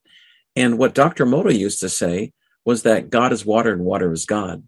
So that makes perfect sense for the two elements to be together. So you have to have that for life to begin. Well, okay. So your hypothesis is not so different from my hypothesis. And so you've got light to start with. And as I just pointed out, light is the necessary condition for creating easy water. Right. Without light, you don't have any. So I think the easy water is critical. How? Let me explain. And my idea actually is not an original idea, or some of it is. It follows from the great physicist Richard Feynman, who many people think of as the Einstein of the second half of the 20th century, and his legacy stands above so much. He's revered. He also had a sense of humor, which appears in his lectures, and that's one of the reasons why physics graduate students read his lectures, a volume of three sets of lectures. They're nothing short of brilliant. So anyway, he noticed something that was really unusual. He noticed that substances that have the same charge, if I were to ask you, well, if this is negatively charged and this is negatively charged, what happens to the distance between them? And you would reflexively say, oh, it increases because they repel. But it turns out if they're in water, instead of repelling, they actually come together. A bit of an embarrassment, but he said, I think I know how this works. And it relates to the original question of how substances on Earth come together. Now, if you got two that are oppositely charged, of course, you think they come together. But two that have the same charge, reflexively, we'd all think, wow, there's no way they come together. But experimentally, they come together. And we've studied this ourselves, and we've confirmed that indeed they come together. And he said the reason, he called the phenomenon like likes like. In other words, like charges like one another. So they come together in his own inimitable way, like likes like. And people who know about this stuff invoke that. Birds of a feather flock together. Yeah. Yeah, right. Birds of a feather flock together, but why do they flock together? And that's another issue that could also be related to the same phenomenon that he was talking about, and that I would like to invoke. Sure. So he said like likes like. So like charges, they like each other, they come together. But why? And this was his contribution. He says, when we have two like charges, what happens is that unlike charges gather in between. So if these are negative, you get positive charges in between, and they pull them together. He didn't know how, he didn't know why, but he said, this is the probable explanation. So like likes like because of an intermediate of unlike. Oh, I see. Okay, that makes sense. Quotable. Yeah. Okay, so we did experiments, and we found it's related to easy water. So you've got these two negatively charged substances or spheres or whatever you want. They're in water, and easy builds around them with negative charge.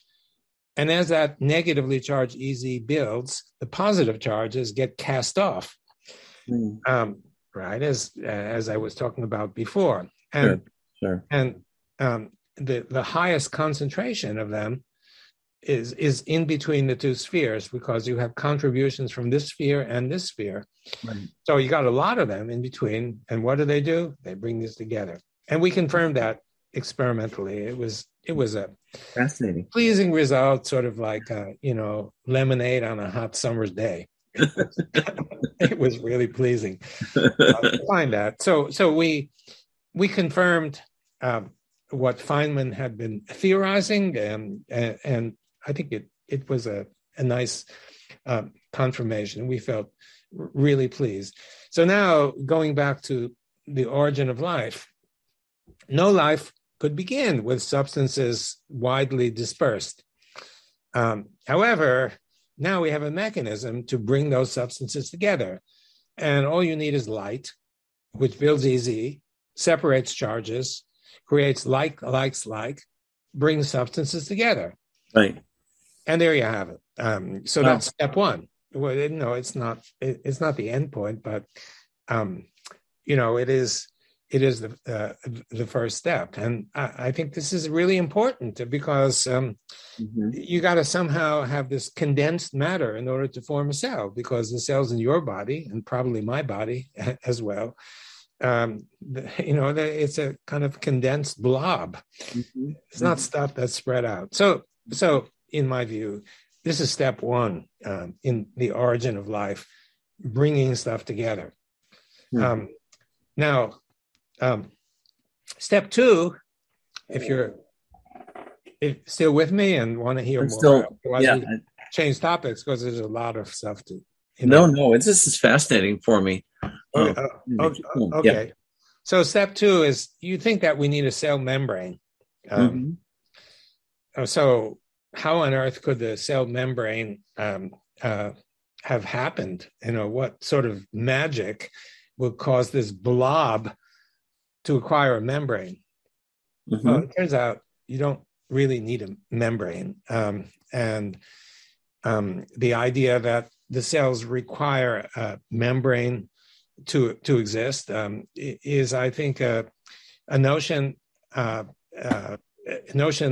that is contradicted by many experimental observations. I'll just give you one to demonstrate, and that is the blasting of holes in the cell membrane. So we think you need a membrane because there are electrolytes, ions outside and one's inside, and the two are different. And how do you keep them separated without having some kind of insulating membrane? Right.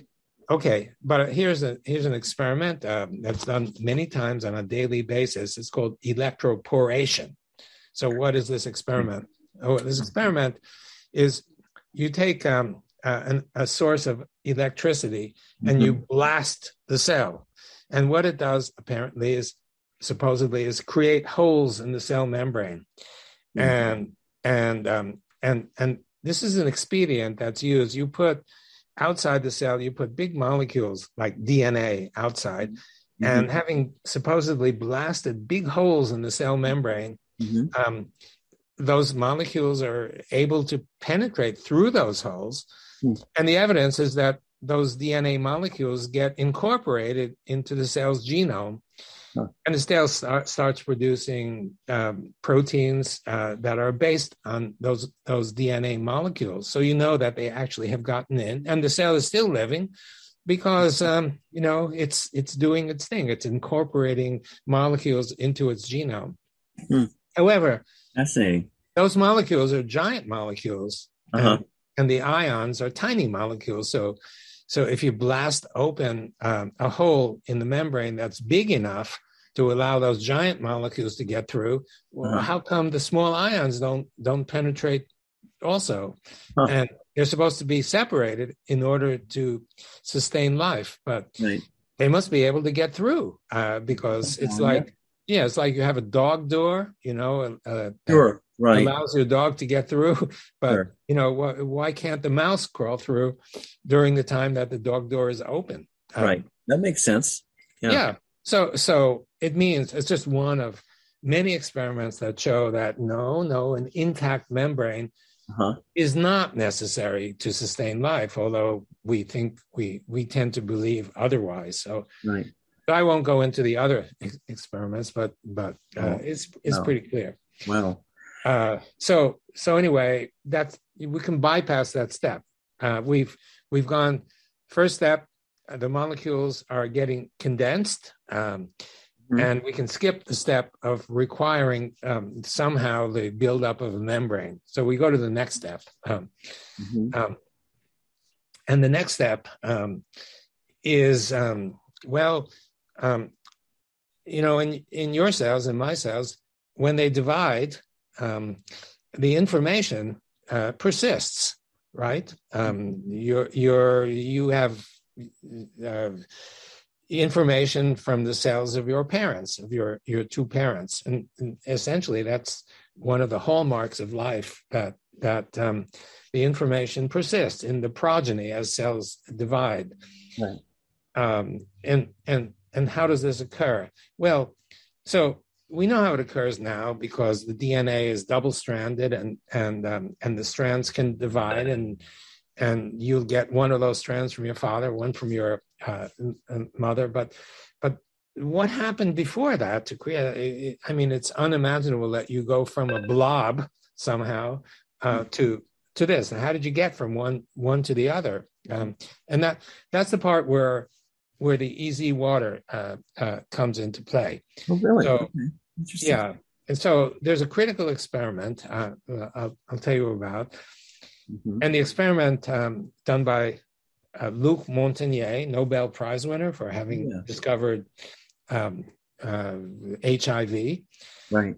And he turned his attention to water and water memory, information in water. And you know a lot about this field because you mentioned Emoto and his work, and there are many others. But the experiment by Montagnier is particularly interesting because it involves DNA and water.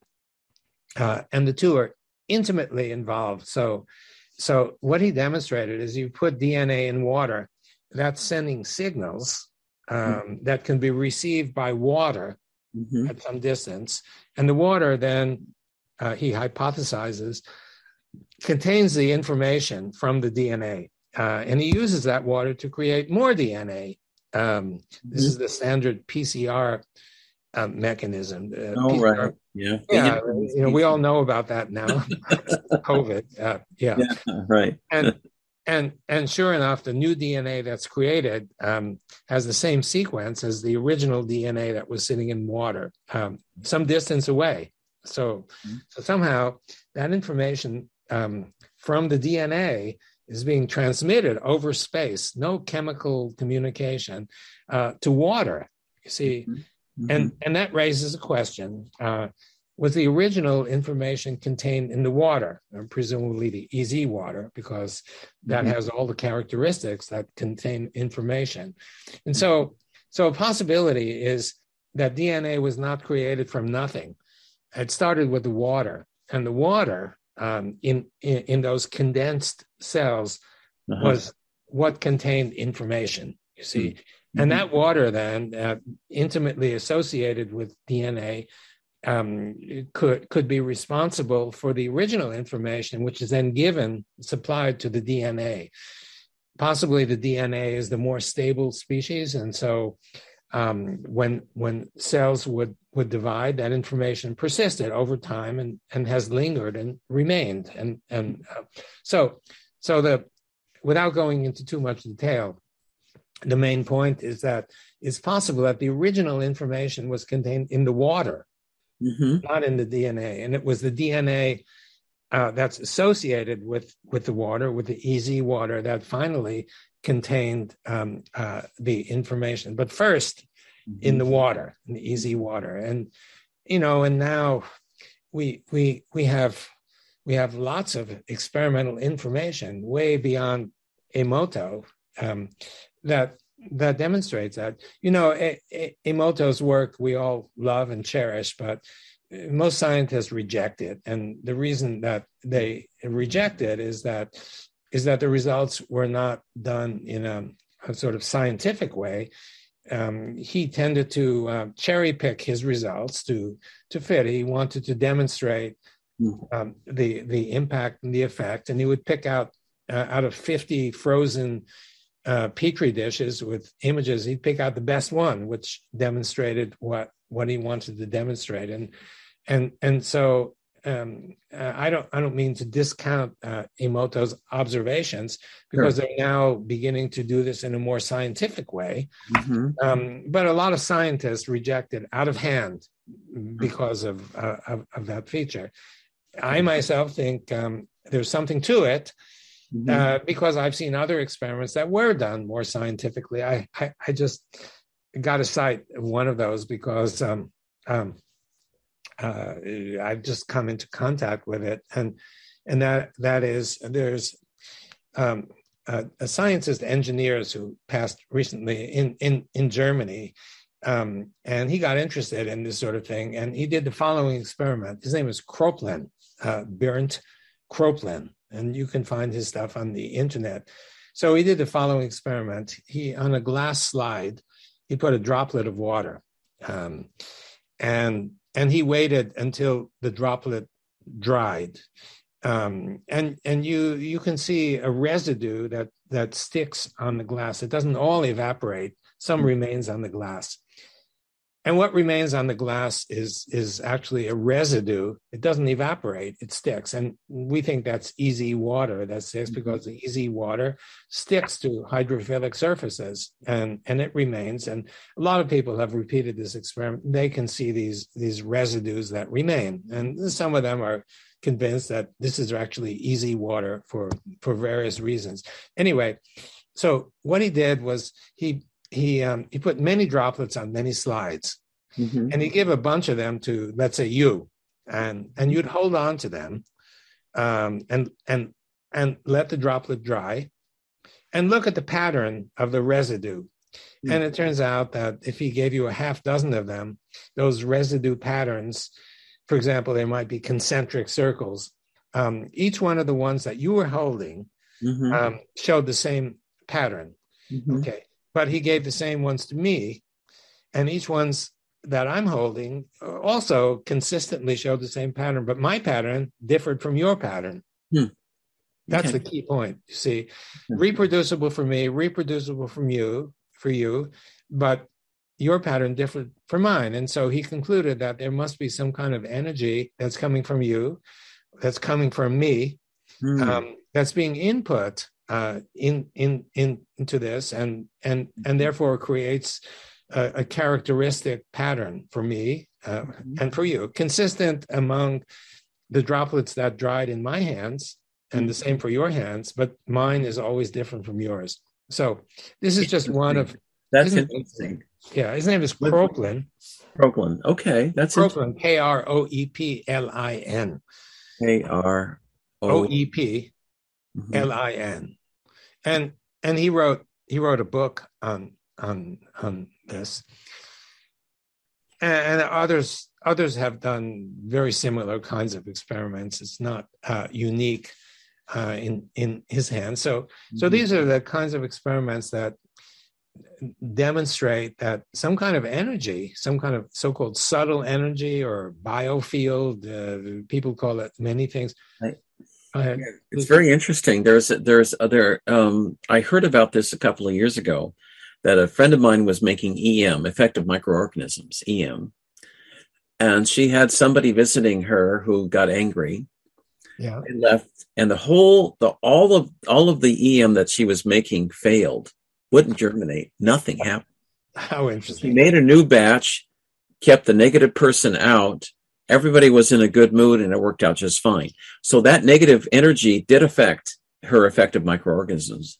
Oh, there are now countless experiments that support that point of view. You see, right. And also it could have an impact on producing mutations. So how do you get mutations?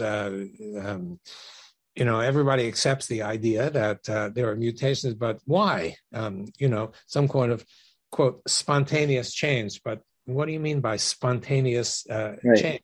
And it's possible, since the water is intimately involved in this, it's possible that some kind of information from outside that's powerful enough will change the water, which then changes the DNA, because the two are intimately interacting, the easy water surrounding the DNA. So that could be the way that mutations can occur. And I'm reminded of maybe you know this story, that there was I wish I could remember his name. A book called the Case of the Midwife Toad. Are you familiar with that one? I haven't. No. Okay, no. So it was a book written. I just can't think of the names. Brain fog. Maybe I need some more water or something like this. Like coffee, but yeah, I know it. Anyway, the author was writing about a famous scientist who did an experiment, and he finally killed himself because of the reaction of people to what he found. But what he found was profound. Oh wow! So he studied these toads, midwife toad, and there are two types. One lives on land, one lives in the water. And the one that lives in the water develops on its forelimbs some kind of structure that allows for copulation inside the water. And the one that lives on land doesn't have that. So he took some of the ones that live on the land and he put them into the water, and the eggs hatched in the water.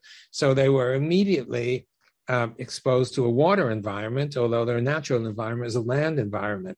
And many of them developed these special pads just by having them immersed in a different environment. So it looked like the environment was playing a role in the genetics, just like the ideas of Lamarck. Okay. Yeah, and he repeated these experiments, and he got a positive result. But everybody thought he was nuts, because you can't. Characteristics that are caused by the environment can't be inherited. That's the current point of view. And he found the opposite. He found that they could be inherited. I agree. Yeah. You see, so what's going on here? If he was right. Right. And nobody is, to my knowledge, has repeated these experiments. It's a fascinating book. So how does this happen, if true? And one possible way is what we're talking about, that information could be incorporated into the water, and if profound enough, it could then be incorporated into the DNA. Sure. That makes sense. And the other thing too, Jerry, is that the fact that there are mutations, and it's not 100% correct when cells replicate themselves, and maybe that could be a way for nature to adapt to changing conditions in the environment. Exactly. One mutation might work out better, than the old one, and I think that may be God's way, if you will, of guaranteeing adaptability in a species. So we may need that in the future. We may need that in the future. That's true. Absolutely. Yeah. Well, if true, it's so interesting. It is.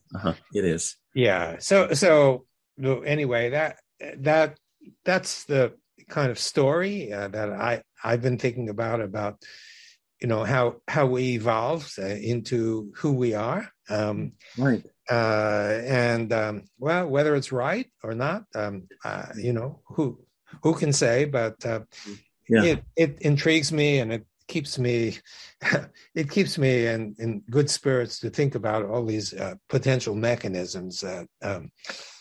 It's fun to think about them. It drives me. Oh, that's wonderful, Jerry. Albert Einstein, I'm going to let in my next guest. We've got time, and we can go over today because my producer said we've got extra time. So anyway, one of the things that Professor Einstein did is that he would often daydream in classes, and the teachers thought he was always having fun and not paying attention, but he would daydream out, and that's how he ended up getting for quantum mechanics, was by daydreaming, and how he put the formula E equals mc squared together. So that's what he said. He did his best work that way. I could imagine. We don't do that because we're so most of us so intent on productivity. Right. Exactly. In science, especially, the key to success is productivity. Right. If you are an assistant professor and you're looking forward to getting promoted to an associate professor, the committee that evaluates your qualifications is looking for productivity. How many papers did you publish in the last year? And so, it inspires scientists to do a non-Einsteinian kind of approach to science. Get on that bicycle and pedal very quickly and publish as many papers as you. It doesn't matter what the content is. Just keep publishing and try to publish in a respected journal. Those are, the criteria. But the idea of daydreaming and thinking about stuff that takes a back seat. Yeah. So we can learn a lot from what you're describing about Einstein. Yeah. Well, that's what I do now. I follow my intuition and my angel's guidance exclusively now.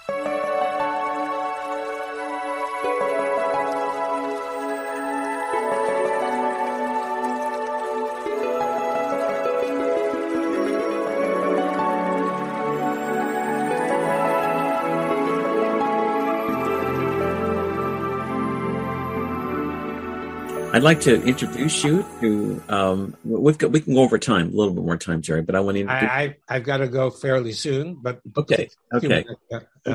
This is my good friend Susie Ward, and she channels her son from the other side, and she has all kinds of wonderful messages about the ascension and angelic messages. She's a wonderful lady, and usually when she comes on camera like this, you can see her angel wings behind her, but they're hidden today for the camera.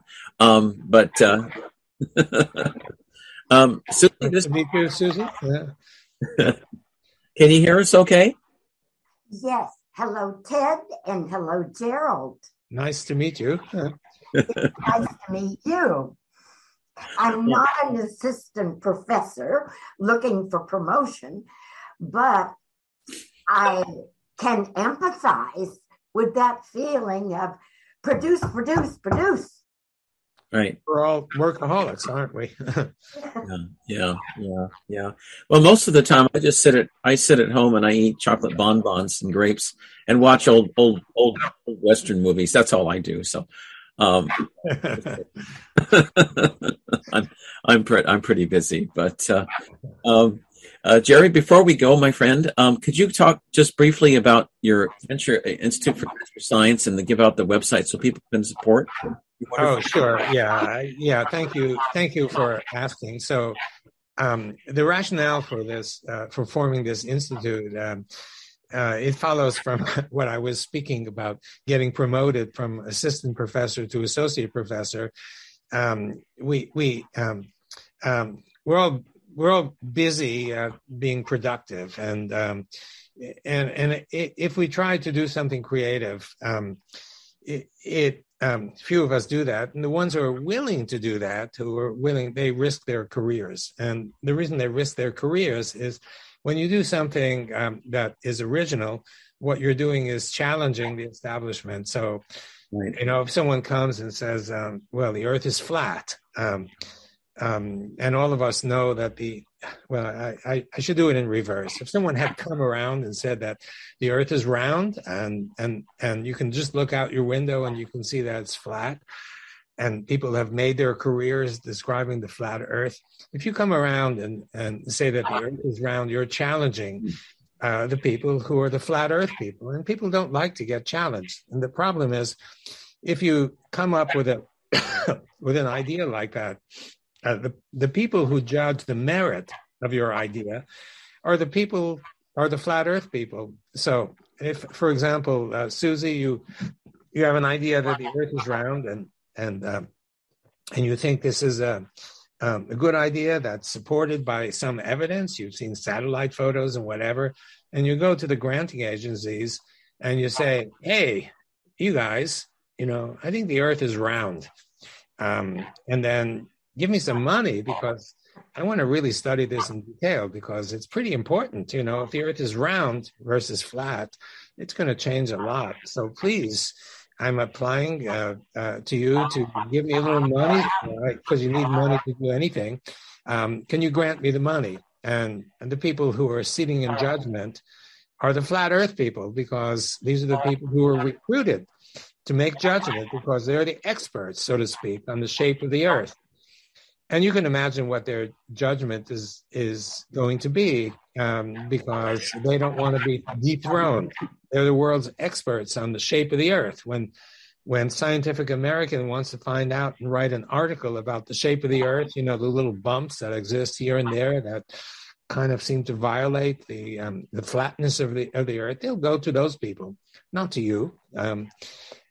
And so they don't want to be dethroned. It's human nature, and therefore you won't get your money. And every scientist knows that any application that they put in to get money can't be too provocative, because they won't get their money. So what does that do? It stymies creativity. Right, exactly. It prevents ideas that have the capacity to shake the earth, to create scientific revolutions. And we decided to do something about that. And so we created the Institute for Venture Science. So what is the Institute for Venture Science? Well, we look for proposals from scientists and non-scientists too, in which the proposal challenges the prevailing point of view. And we look at it with due criticism and objectivity, but we're looking particularly for proposals that have the capacity to shake the earth. They're thoroughly vetted. And we've gone through our first phase of vetting. We picked out from 200 pre-proposals, leading on to 15 or so full proposals. We picked 5. And these proposals have the capacity, if the results turn out to be positive, of shaking the earth in major ways, major scientific revolutions that have the capacity eventually to create technologies that can solve many of the world's problems. All of this is privately supported, and we've managed to collect little bits here and there of private funding, and we're looking for some major donors, people who have done well in their careers and want to give back to society in a way that's meaningful. And we encourage any of you who are either fall into that category or know people who fall into that category to connect with us. And the connection is through the website is IV, sounds like intravenous, but Institute for ivscience.org, ivscience.org. Easy to remember because it sounds like intravenous, and science does need a shot, an intravenous shot of something to propel it so that it really does begin creating once again the scientific revolutions that have occurred in the past. We have lots of technological revolutions like Zoom, for example. But if you think about how many fundamental scientific revolutions have occurred in the past decades, there are precious few. I mean, really meaningful scientific revolutions like genetic sequence that I've been talking about, like the splitting of the atom. It's really hard to identify anything that's occurring. And we want them to occur. And that's why we've created ivscience.org. So thank you for asking me, Ted, and we'd love to hear from you. Thank you. Great. Yeah, please support Jerry's works. I wanted to tell you, I interviewed Irvin Laszlo this morning in Italy. Oh, yeah. And he's having an innovation conference on February 22nd. And I think it'd be really good to do like a 10-minute video. I can help you do it, to send to his group. It'll be worldwide exposure for you. Call me tonight if you like, after 5 p.m. Pacific, or anytime tomorrow. I can tell you more. Okay, I won't call you because I'm booked for tonight, but another time. Yeah, thank you. Yeah. Okay. As we say in Mexico, I know Irvin, and yeah. Okay. Yeah, Mañana's okay too. So okay, I got to sign off, and thank you so much for the opportunity. And Susie, great to meet you. I'm sorry I can't be with you at the moment to listen. I would love to. Okay. Anyway. Okay. Take care, Jerry. Great to see you, my friend. Thanks for coming on today. Bye-bye. Bye. Bye. Well, Susie, hi. We have extra time today.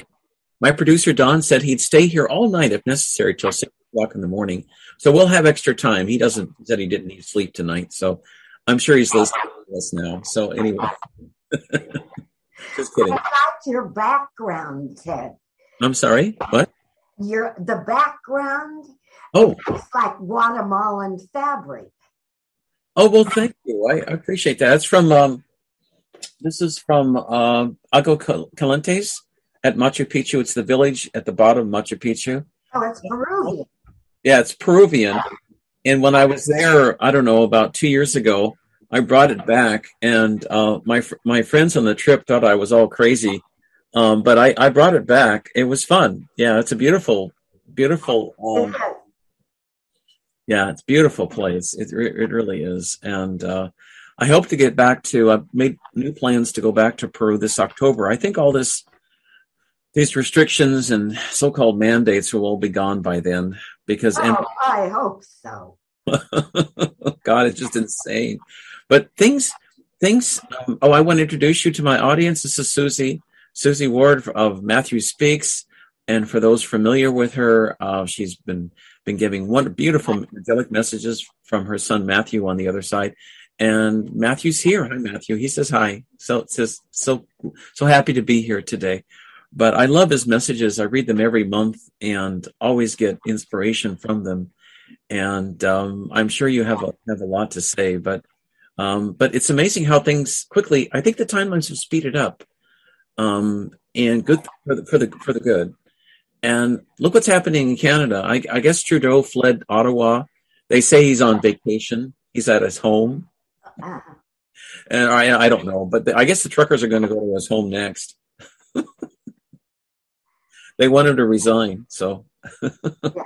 Well, what I'm hearing is that all national leaders and others in positions of great influence in governments and corporations and intelligence agencies, who are at all affiliated with, Matthew speaks of it as the Illuminati.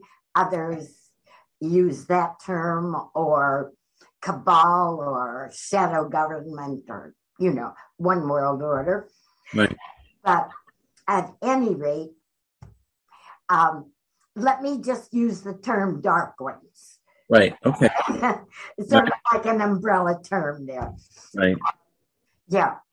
The process is ongoing of arresting, putting on trial, and convicting and executing those who are found guilty. Wow. It's at the top of ridding Earth of dark control that has been going on for millennia, eons, actually. Wow. Amazing. Yeah. Yeah. I had heard that actually, and there's a lot going on beneath the surface. For example, you don't see Hillary Clinton anymore in the news. You don't see Obama anymore in the news. There's a lot of people where you don't see them, and I think they've already arrested and perhaps executed. I'm not sure. It's hard to get confirmation, but that's what I've heard anyway. I can confirm Hillary Clinton's execution. Yeah. And Obama is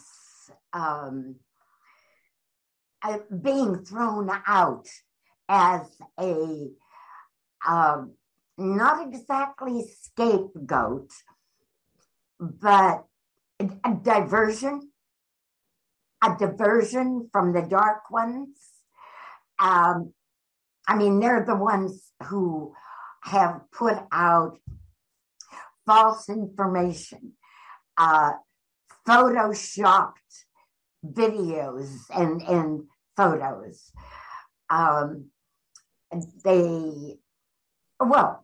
That has been their tactic all along, to point fingers in other directions. They have pointed the finger at Russia.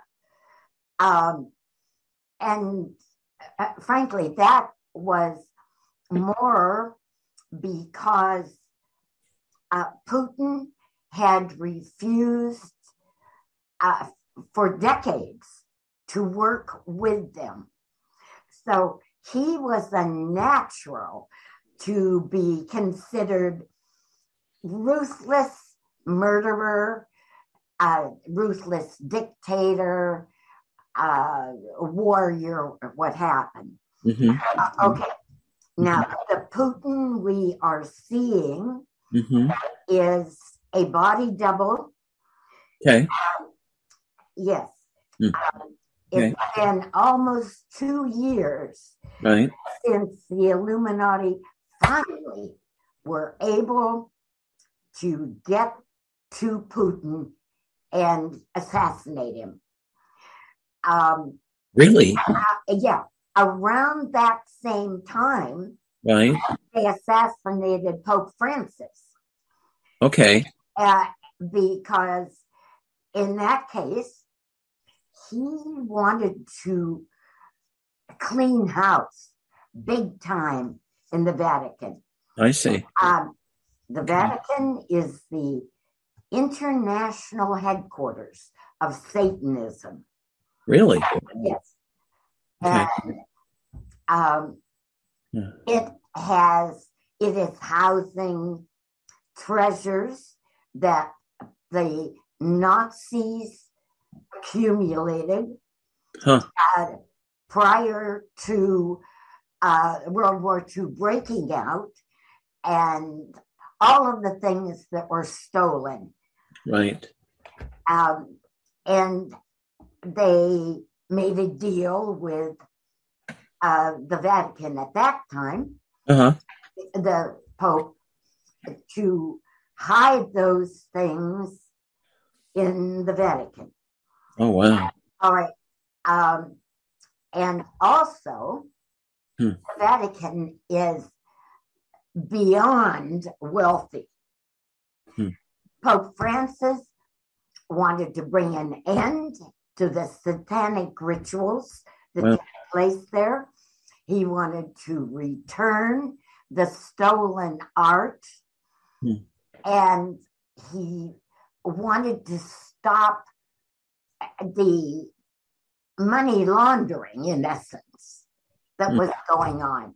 Mm-hmm. So that's why the Illuminati got rid of him. I see. So the Putin seen publicly and the Pope are body doubles. In the case of Putin, that man had been prepared for some years. It just took the Illuminati longer than they thought it would I to see. get to Putin. I see. So, I mean, it was just a bit of plastic surgery, Right. keeping up with all of Putin's activities and meetings and knowledge and the people that he most often dealt with. And just really a good job of learning to mimic him. And this body double, who supposedly the body double of Putin now, is he under control by the Illuminati? Oh, yeah. Both the body doubles of Putin and Pope Francis What a shame. are under control of the Illuminati. I see. But like everything else that is happening, Right. The control and extensive influence of the Illuminati is being eroded faster and faster. You mentioned time seems to be speeding up. It absolutely is. Mm-hmm. I mean, we sense it as time passing faster and faster. Right. But what it actually is, there is no linear time. We need it for a sense of organization, past, present, and future. But what it actually is energy. And Earth has been on the ascension course. The planet has been entering successively higher planes of energy, and the energy that prevailed 100 years ago was deep third density. By now, we're into fourth density. The vibrations on the planet are much higher, and we sense this change as time's zooming. Yeah, right. I wanted to ask you about Putin. I like his policies in the past, and I'd like to know. It's nice to know that Francis wanted to do the right thing and release the stolen goods and come be honest with people. Will that still happen? Or what? How do you think it's going to be playing? Or what's a possible timeline for that to be played out? Because Susie, if people find out that Putin is a body double and Francis is a body double, what then? I mean, what do you think?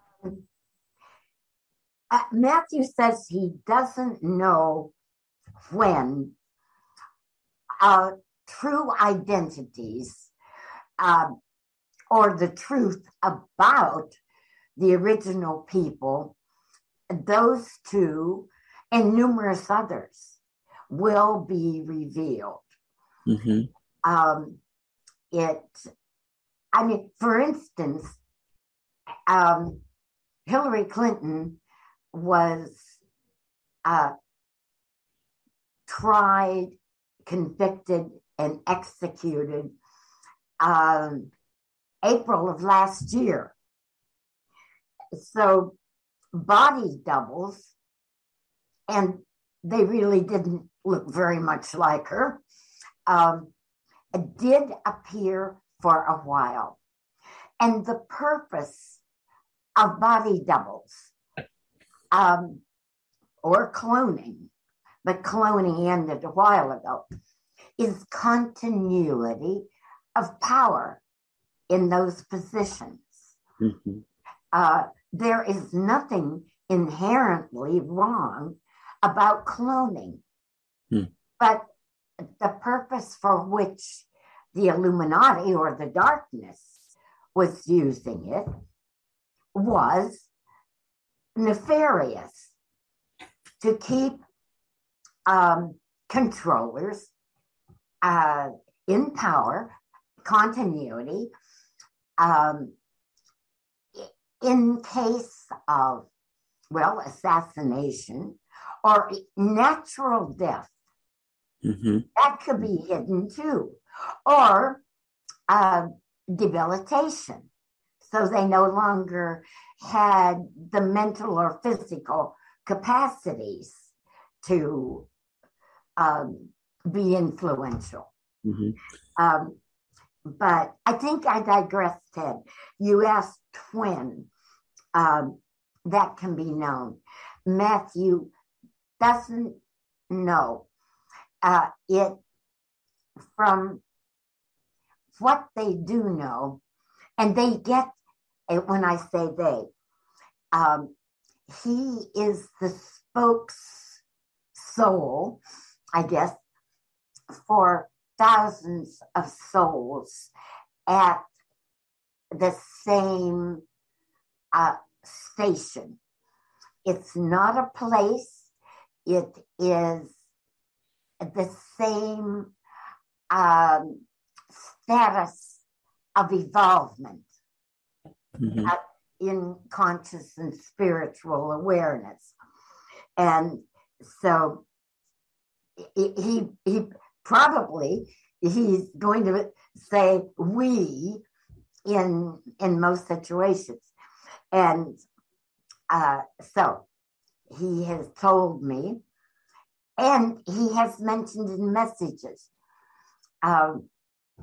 that it seems at this point that the first of the truthful situations, or that first truth that will be revealed, will be about this deceptive pandemic. Okay. And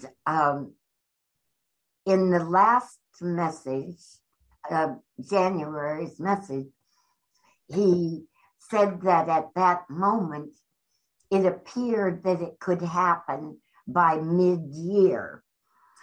And he's just now saying that still does appear to be a likelihood. Mm-hmm.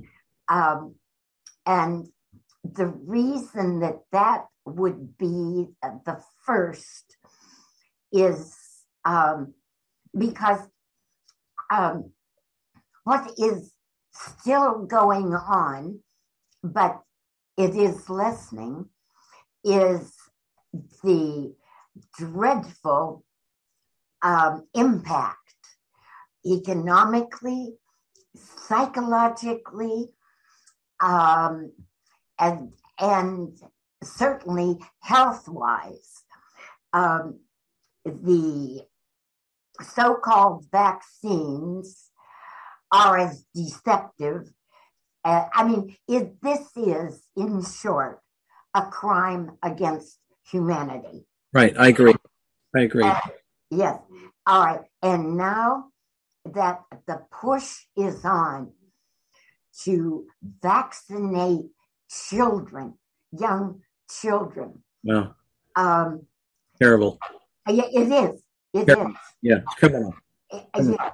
Absolutely. And all of this time of forcing mask wearing has been part of an agenda that was made 10 years before the lab designed or manipulated virus was released.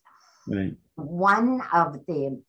It was called Rockefeller Lockstep 210, because it was in that year. That's right. That the planning was done. And one of the steps in chronological order that this would be carried out. Of course, the intention was to eradicate billions of lives. Mm-hmm. That didn't happen. The reason it didn't is, okay, now this, I'm introducing a brand new factor here. There are people, extraterrestrials, living among us, and they have been for decades. Some of them are what Matthew has referred to as special forces.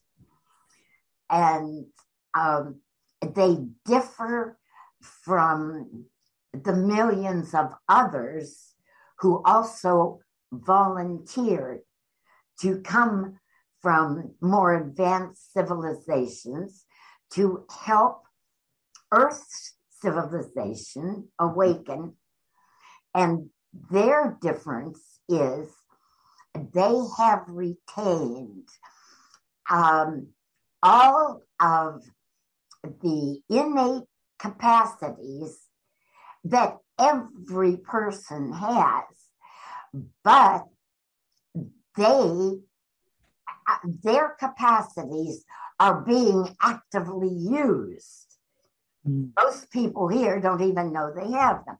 Right, that's true. They're asleep. Yeah. So they are using their abilities to dematerialize their bodies, rematerialize them, do the same with objects that appear to be solid, but they aren't. Everything is energy fluctuating at one frequency or another, including building walls. Well, these special forces members can walk right through them. They also can teleport. They communicate telepathically.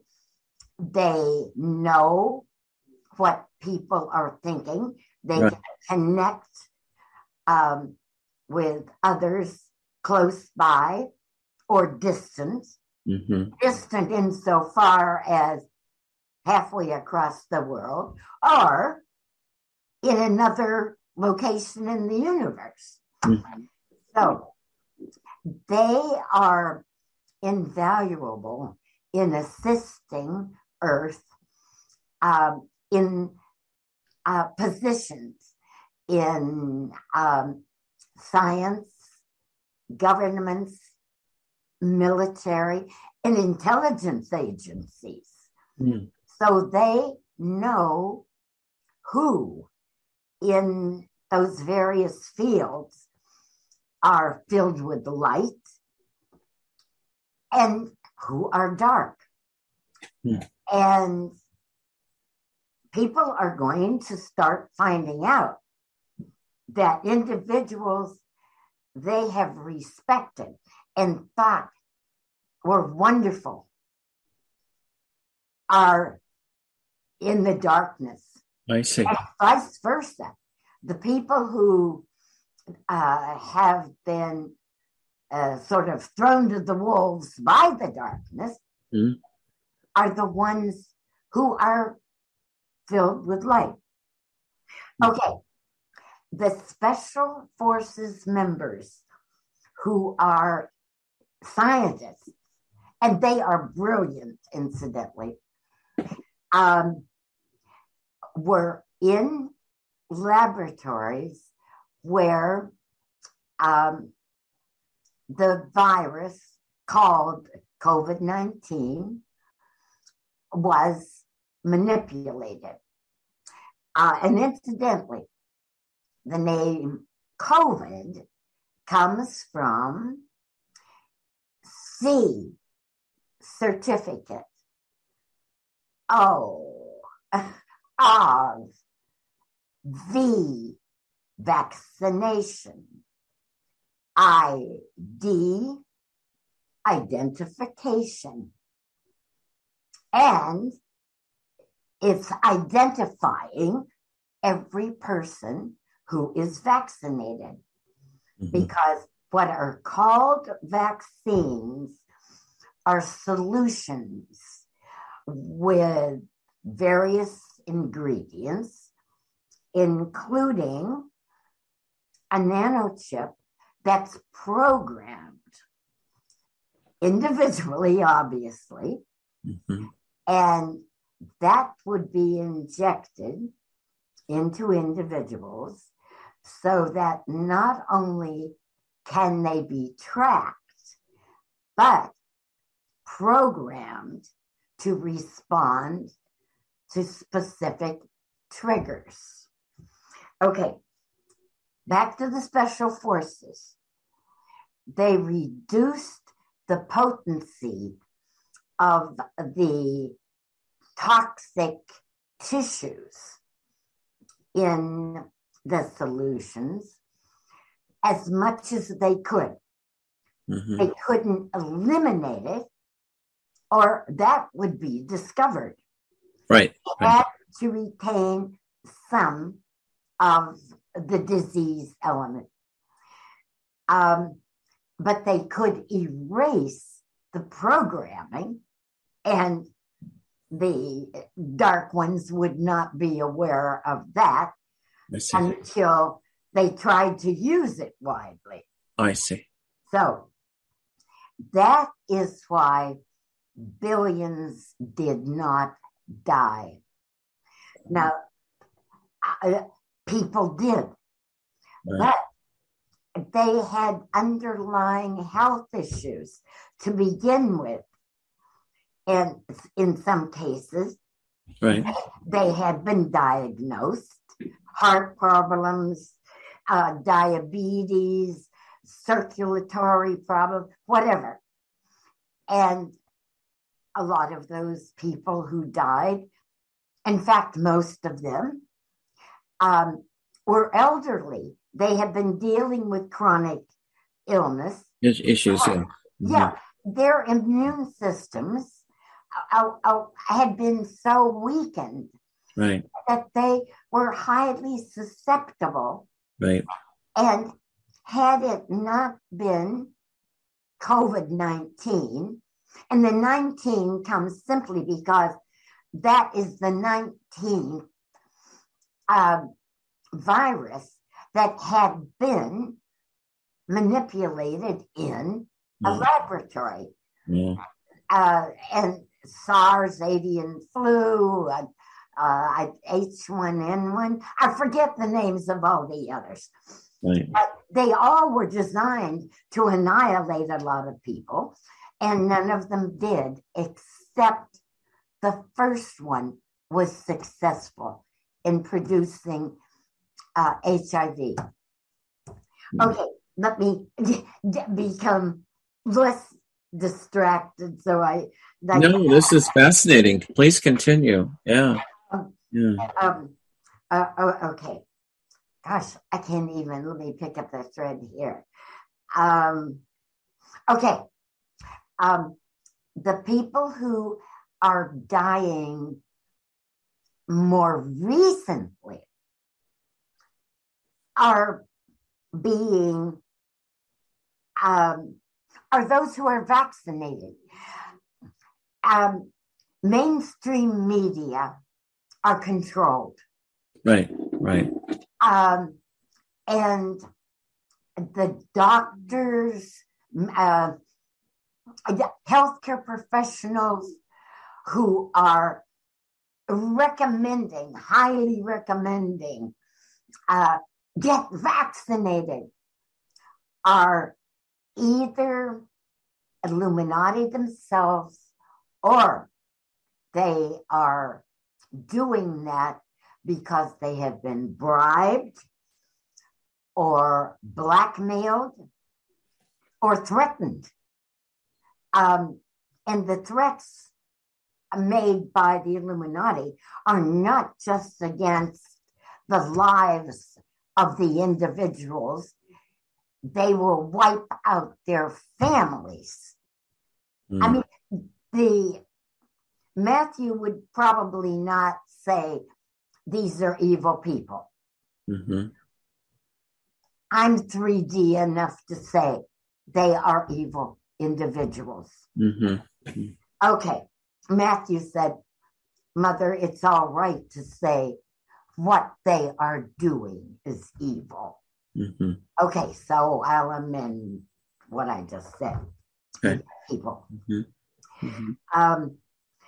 And that is the same for the government officials that are urging and mandating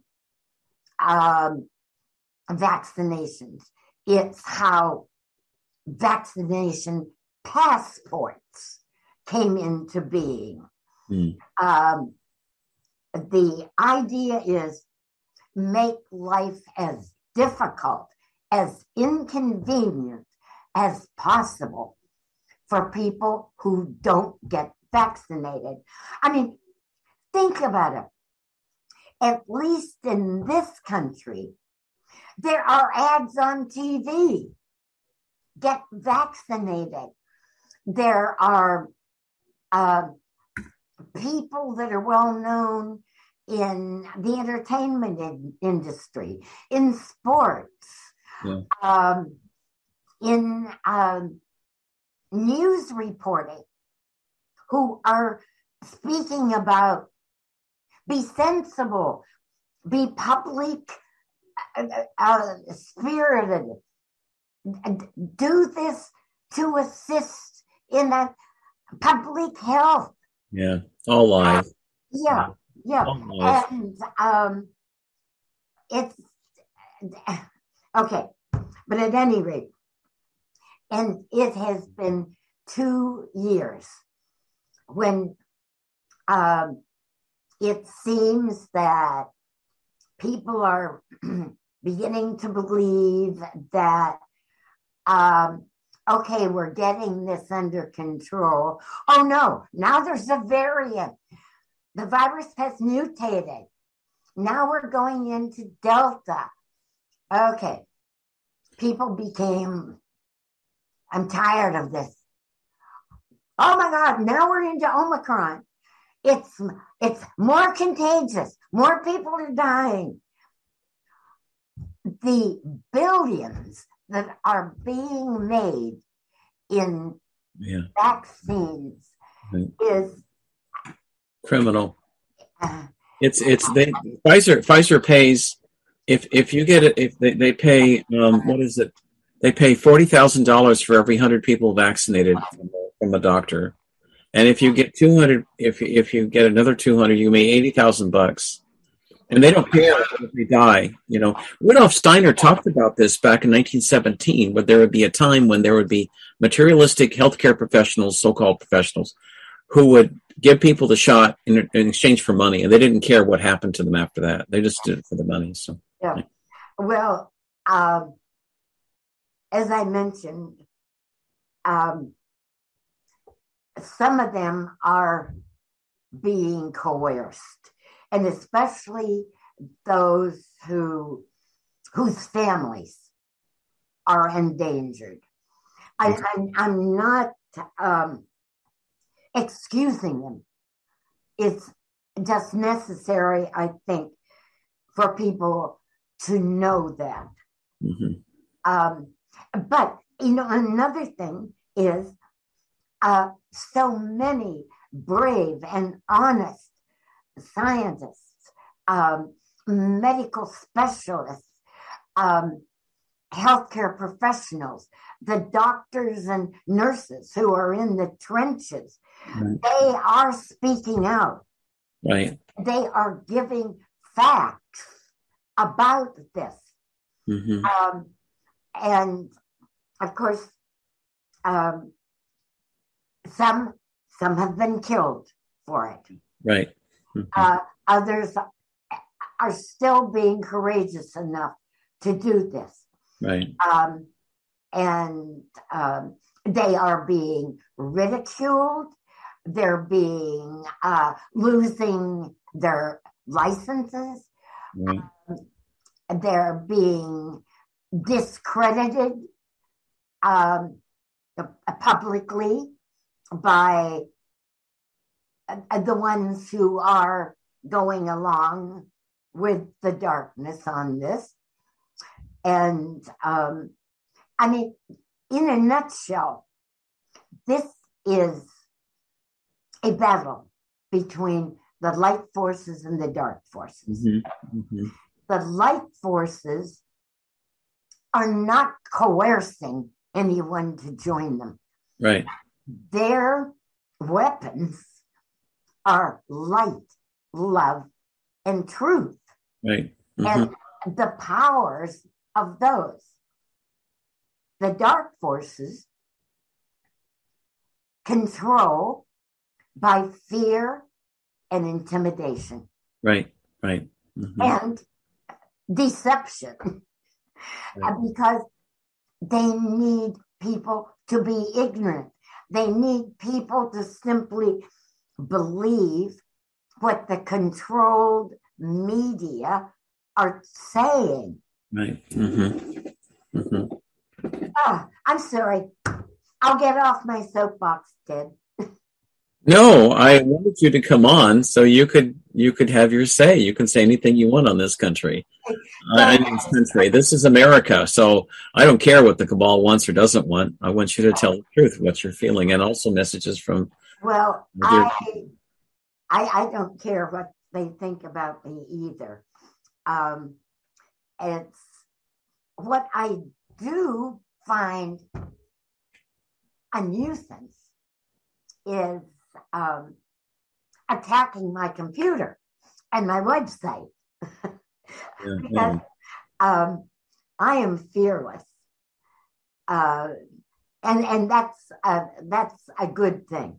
Because fear is one of the potent weapons of the darkness. They use it. The vibrations of fear are powerful. They feed the vibrations of the people who are Illuminati, One World Order, whatever. The dark ones.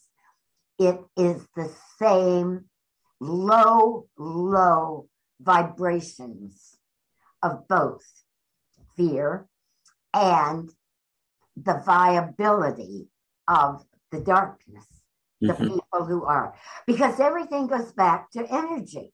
Right. Does. Yeah. So they want people to be in fear. But aren't they themselves in fear of losing their powerful positions? They are. That is why they are vibrating at such a low level. Right. They are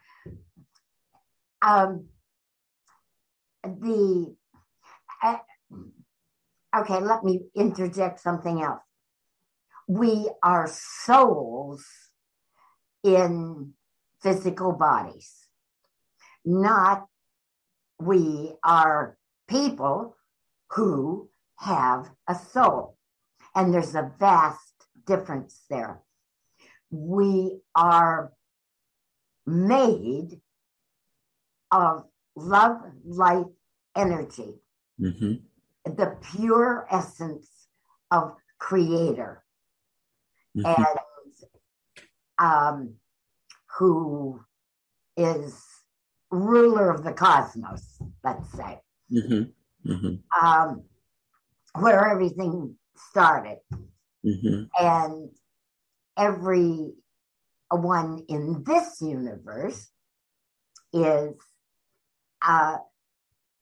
through God.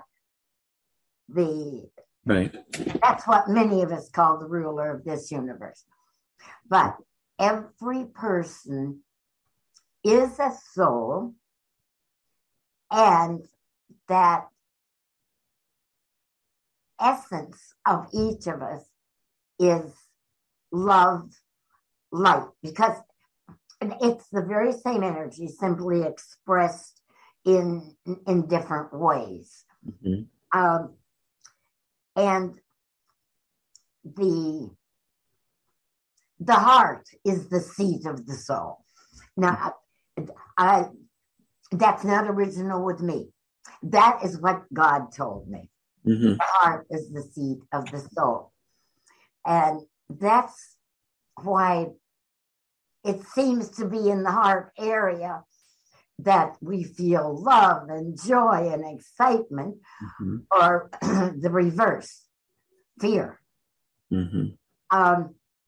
The elements of that we think of as, or characteristics we think of as positive and admirable,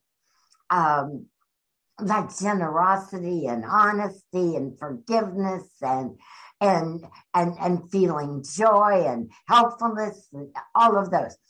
Okay, those are high vibrations. What we think of as not admirable, being deceptive, cruel, miserliness,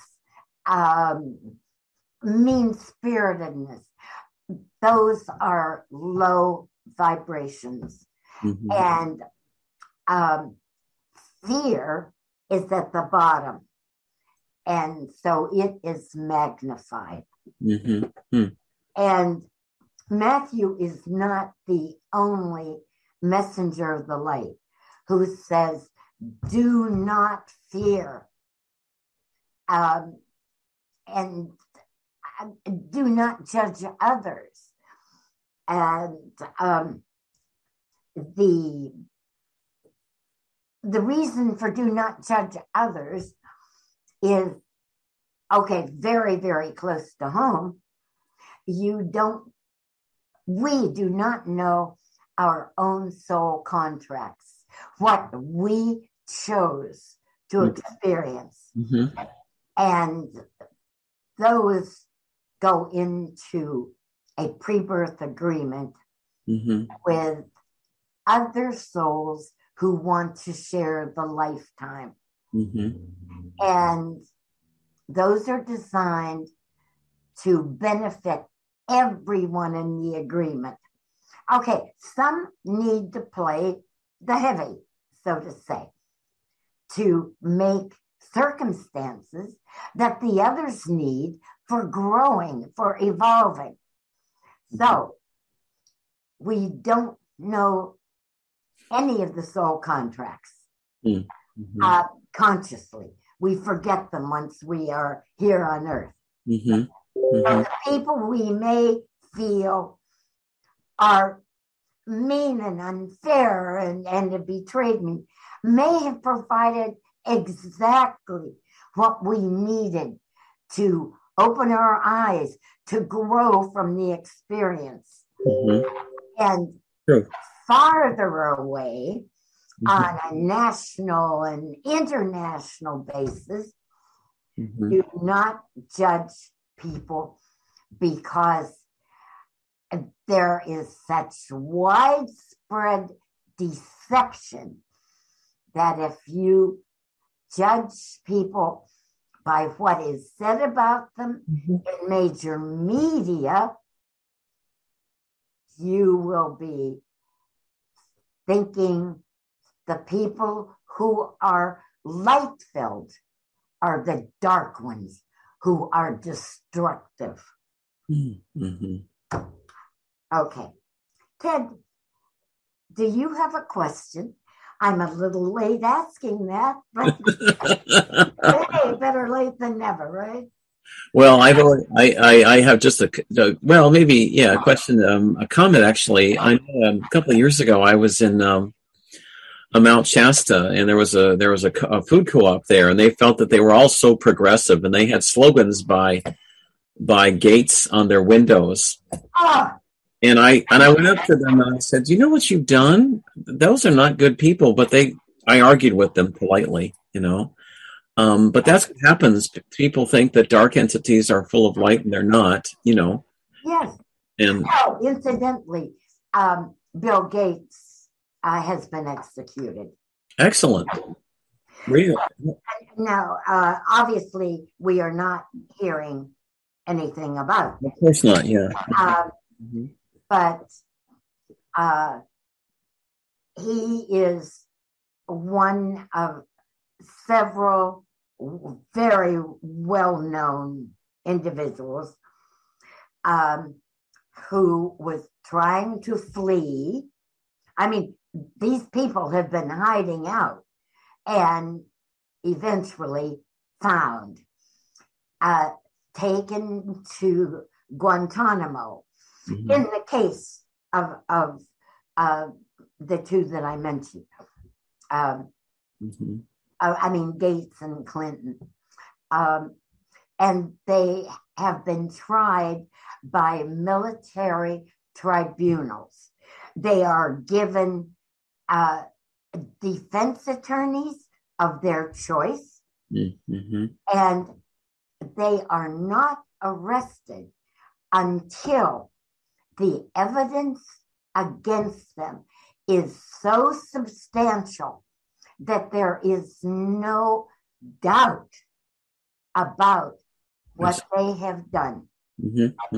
And between all of the evidence that has been accumulated and witnesses, the cases against them are irrefutable.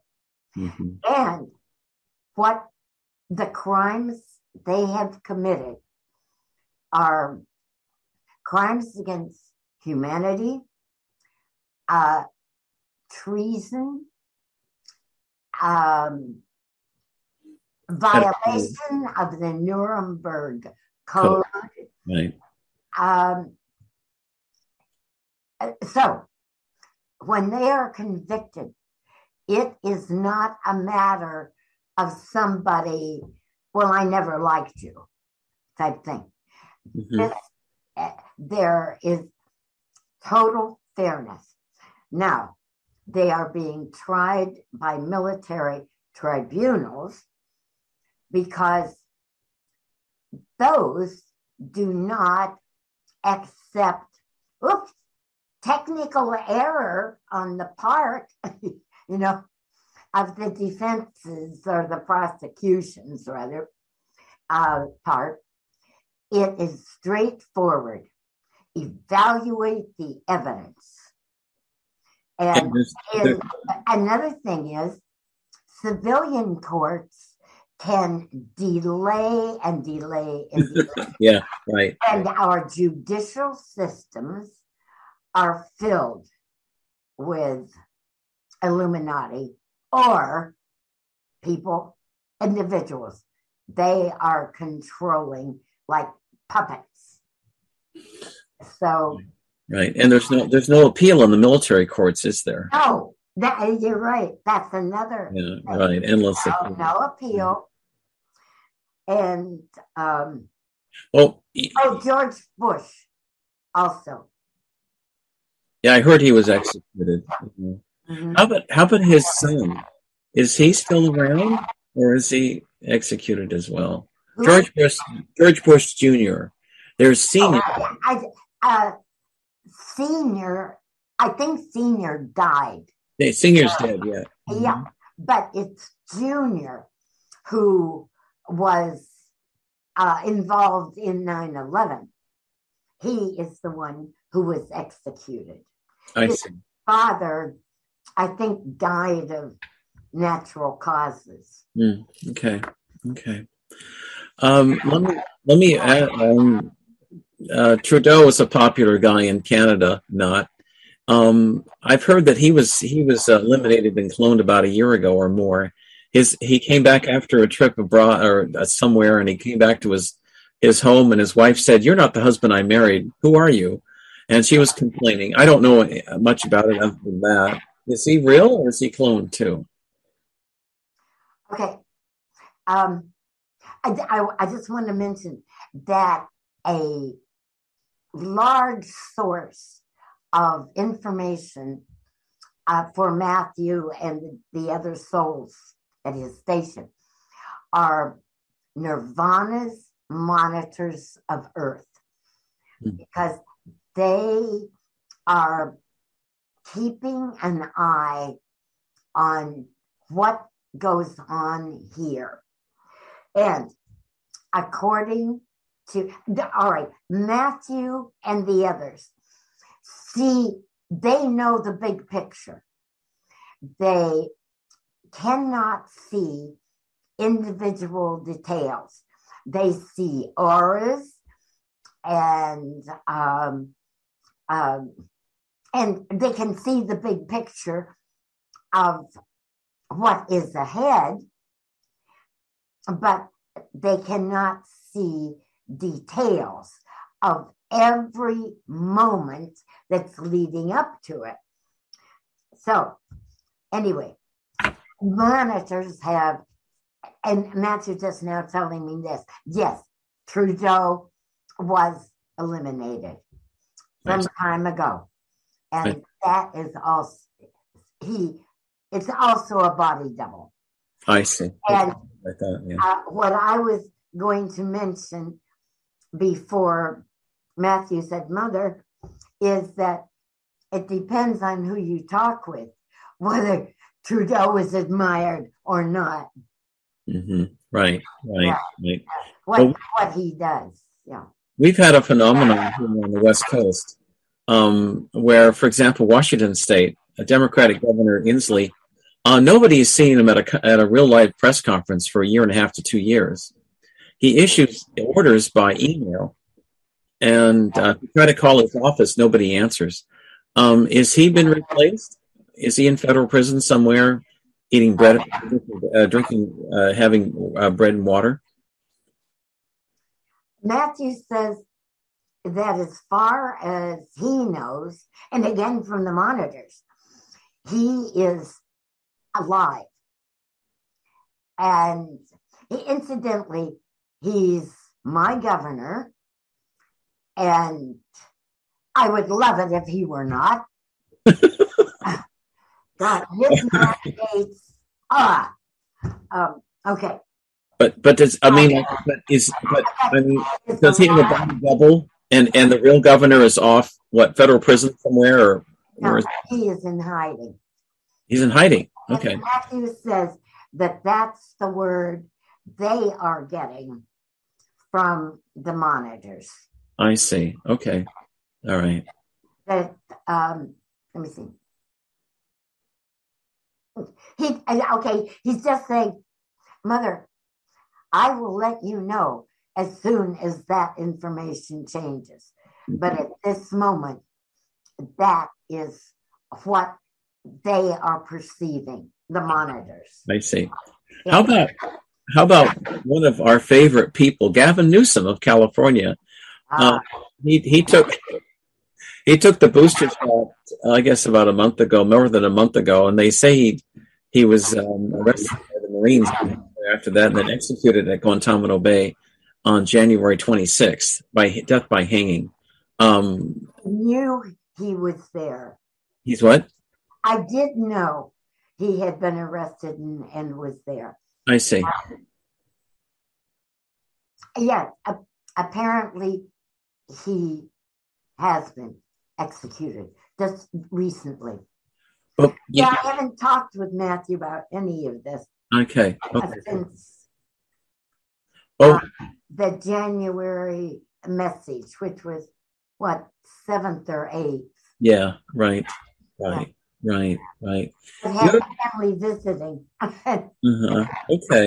The other thing too is that just within days of him taking that shot after getting arrested in early January, late December, he was there were ads in Hollywood asking for body doubles for Newsom to take his place, and I've got the ads. I could send them to you. I mean, it's right out in the open. So they have some guy there now. Could be, I don't know, and it looks like him, but his hair's different, his forehead's different, his ears are different. He's tanned. So I guess CNN and the mainstream media have appointed this body double as the governor. So how long does this charade have to continue, where we have body doubles of the Pope, of Putin, of California? I mean, theoretically, if the guy's dead and he's been executed, then they should have a new election in California, because the body double for Newsom is not even existing any. I mean, it's not the same guy. What am I? The president of this country. Yeah, right. Yeah, right, is an actor. that's what I thought. Yeah, right. Yeah. Right. And it's a really, it's a sticky situation. Right. That. Right. Because what is going on is, according to Matthew, is there are really two factions running this country. The military, the white hats in the military, are trying to keep at bay the Illuminati, or the dark ones, who are using that actor as their puppet. I see. So it's almost like a yo-yo thing. And because this is such an unlikely situation, well, unprecedented, and the country would be thrown into some sort of chaos if people knew that Trump actually was elected president. The truth? Yeah, because there is evidence. Yes, massive evidence. Yeah, right. That in the electronic process of the digital numbers flying across the country and internationally, and the changes that went place to put Biden into the presidency. Right. It's the dark ones know they can't control Trump. Actually, Trump is really not under anybody's control. Mm-hmm. I mean, he's pretty much an independent actor. Right. But, Right. and I'm not saying that Biden, the legitimate Biden, is dark, but he would be much more malleable than Trump. Yeah. So that's why that election was fraudulent. Sure. But the fact that there is no legitimate government in this country, if that were just announced point blank, without a solution, I mean, the solution has to be put in place before the announcement. Yeah. How long will this Shakespearean play continue? I don't know. Okay, it cannot continue um, for, okay, 3 more years. Because Biden has just been, running things, or not Biden, but, so whatever he is. Yeah. 3 more years, it'd be very unlikely that actor it can continue. Right. Okay. Or not just that, it's unlikely that people can be fooled that much longer. Yeah. Really, people are waking up. Yeah. And they're starting to question. Salute, Ted. Mm-hmm. Right. Thank you. And then it's okay. What Matthew did mention in the January message, he's just reminding me of that it was being considered, the people who are in charge, the white hats, are considering announcing the truth about the pandemic in conjunction with the truth about the election, because, some of the same individuals are involved in both. Mm-hmm.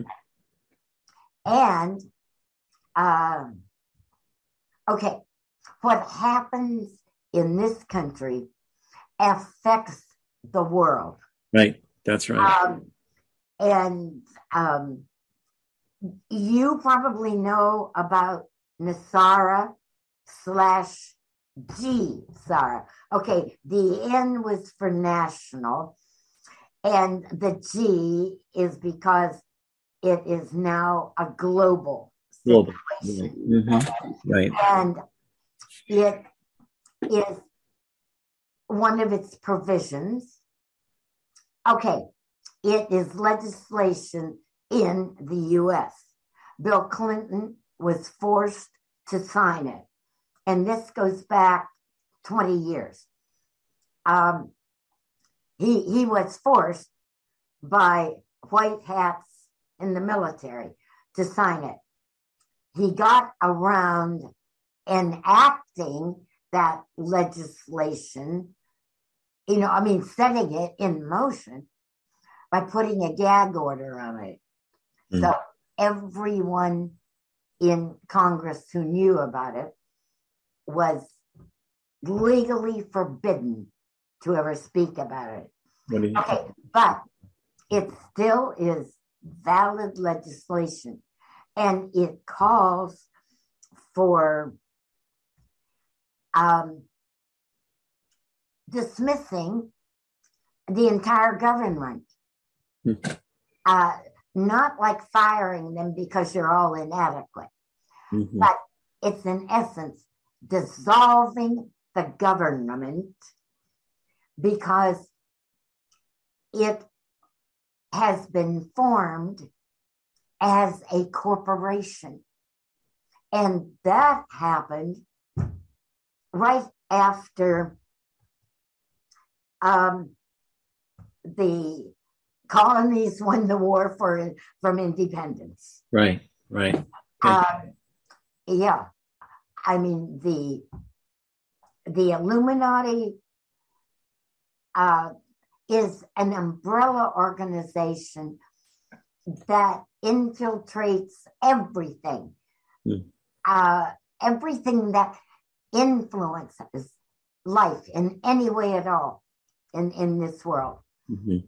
And that very high up in the Illuminati are European royalty. Yeah. Well, so the whoever was ruling UK at that time, and not just UK, but the British Empire, set up a corporation that slightly changed the name United States of America so they could form it into a corporation that they owned. Oh, wow. And that is not what the founding fathers wanted. They set up this new nation as a republic. And that form of ruling was shot down almost immediately by the rulers, the British Empire, setting it up as a corporation. That is why the provision of Nisara calls for dissolving the government and setting up the republic form of governing that the founding fathers intended. And it doesn't mean that everybody in the government is no good. Sure, I understand. A lot of them are working for the Illuminati or are Illuminati, but not all of them are. Right, yeah. Nevertheless, it's the structure that has to be eliminated. Right. Okay. Before it can be announced that,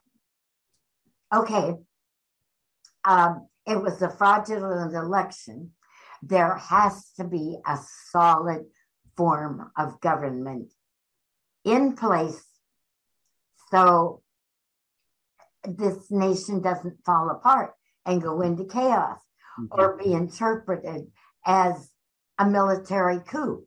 Yeah. But actually, it is military do not take an oath to the president. They take an oath to protect the Constitution. Good for them. Yeah. Good for them. And so under the Constitution, the elections have to be truthful and valid. Right. They can't be messed with. Right. And manipulated so that the deceptive force gets to put whoever they want in right. office. Right, exactly. You can see it is sort of sticky. And furthermore, to announce that the person appearing as Biden is an actor. Right. I mean, this is a basket of worms, frankly. Yeah. Now, it's going to be resolved, but exactly how soon? Well, it's amazing how the Democrats are using the court system to delay everything, because this is a fraud, and I can see them wanting to drag things out.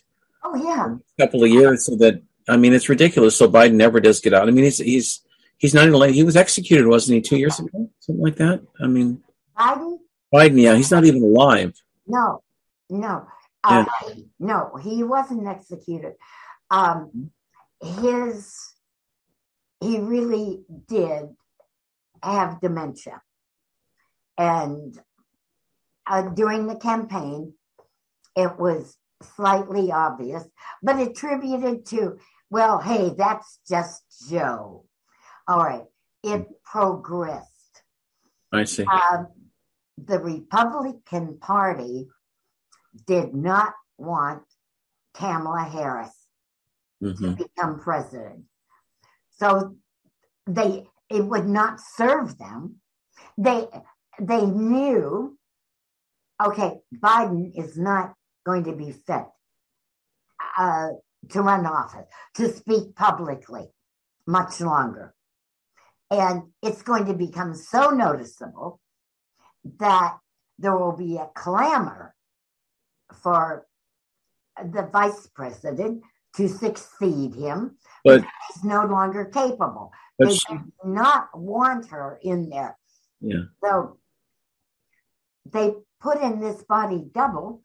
And, well, for one thing, Biden needed treatment, physical treatment too.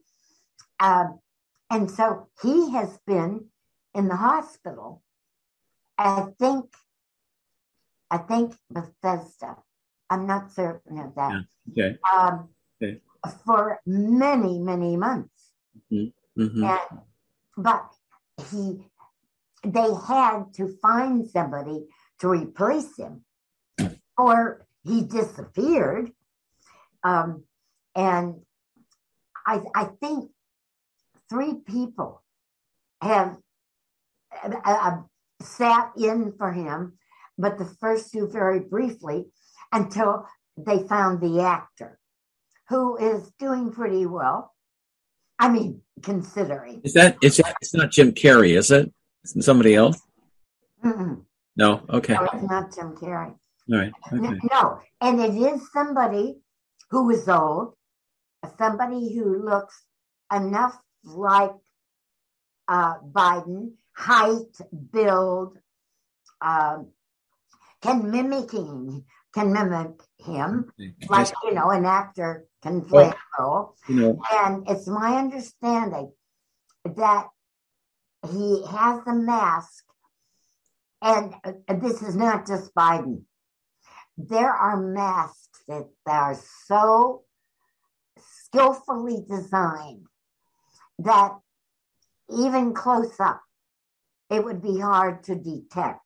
I see. Such a well-designed, lightweight plastic masks that can have the same warts and moles and wrinkles, Yeah.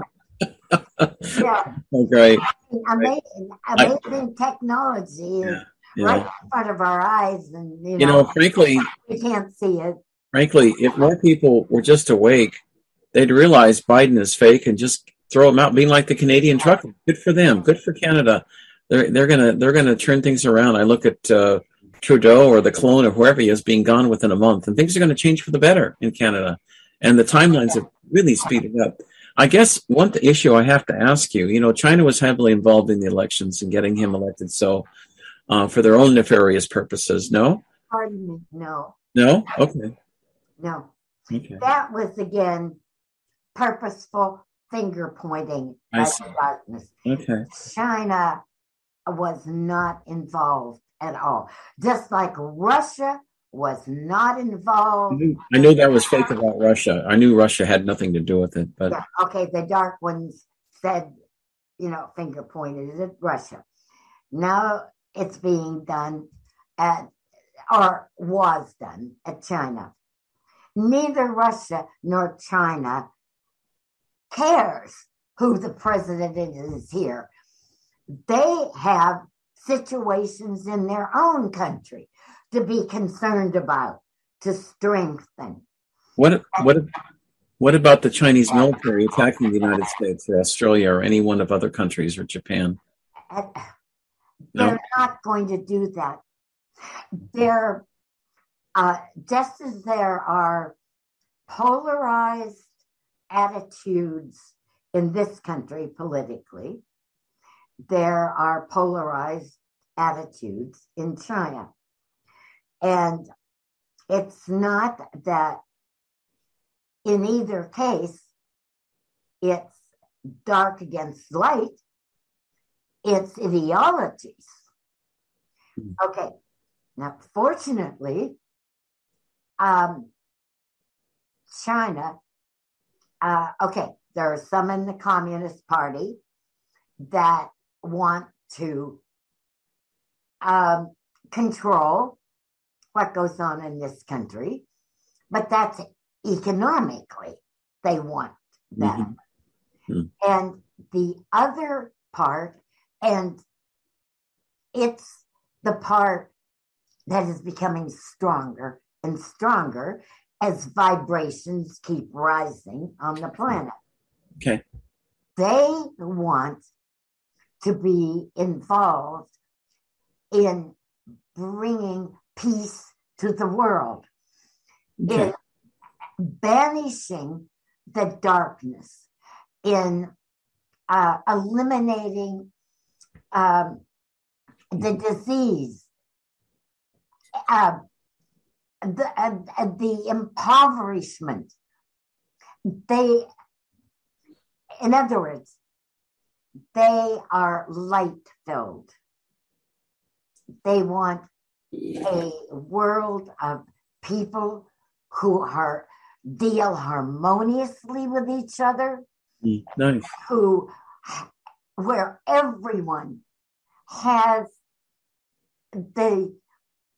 everything they need in the way of Right. food and water, housing, education, healthcare, and enjoying the abundance of Earth. They are interested. I mean, this part of Chinese population, the rulers, again, they understand that we have to stop destroying the environment by scarifying land, by dumping toxins in water, by chemtrails. You know about chemtrails. Oh, yeah. I figured you had to, Ted. Yeah. Oh, yeah. Yeah. Yeah. And when I was out yesterday, the sky looked like it was striped everywhere. Well, it was the same. It was the same as well up towards Seattle. And I have to tell you, too, from what I know, is that there are negative extraterrestrials who shapeshift their craft to look like U.S. military planes, and they spray this stuff in the air. And they're doing it to try to terraform the planet to make it more friendly to their species and less friendly to us, and also to eliminate us. I haven't heard anything good about chemtrails. I've been hearing nothing good about them at all. Yeah. Yeah. I was at Mount Shasta last year, Susie, and I took a picture of what it looked like a plane, but I had a zoom lens, so I looked at the object, and it was like a white cutout of a jet aircraft, and it was a shapeshifted reptilian craft spraying all this crap in the air. You can get rid of them, by the way. There is a way to do it. You point your finger right at it, or both fingers, and you focus. And you can erase the chemtrails. You can also erase the plane, too. We are that powerful now to do it. Try it. It does work. I will try it. Try it. Yeah. You can do it. Mm-hmm. You can do it. I will try to believe with all my heart. I can do it. I've done it. I've done it before, so it does work. Yeah. Good for you. Yeah, it does work. So, anyway. Maybe I need a mentor. Call me anytime. Call me tomorrow. You got my number. We'll go out and get rid of chemtrails and chemtrail planes. The government doesn't do it. We might as well. Why not? Right. Well, I do know that is something else that has contributed. The toxins in the chemtrails have contributed to people becoming sick with what is diagnosed as COVID. Yeah, I agree. Yeah, it is. Something that I heard ages ago is that at the time chemtrails started, and people were flocking to emergency rooms and doctors' offices and clinics with respiratory diseases.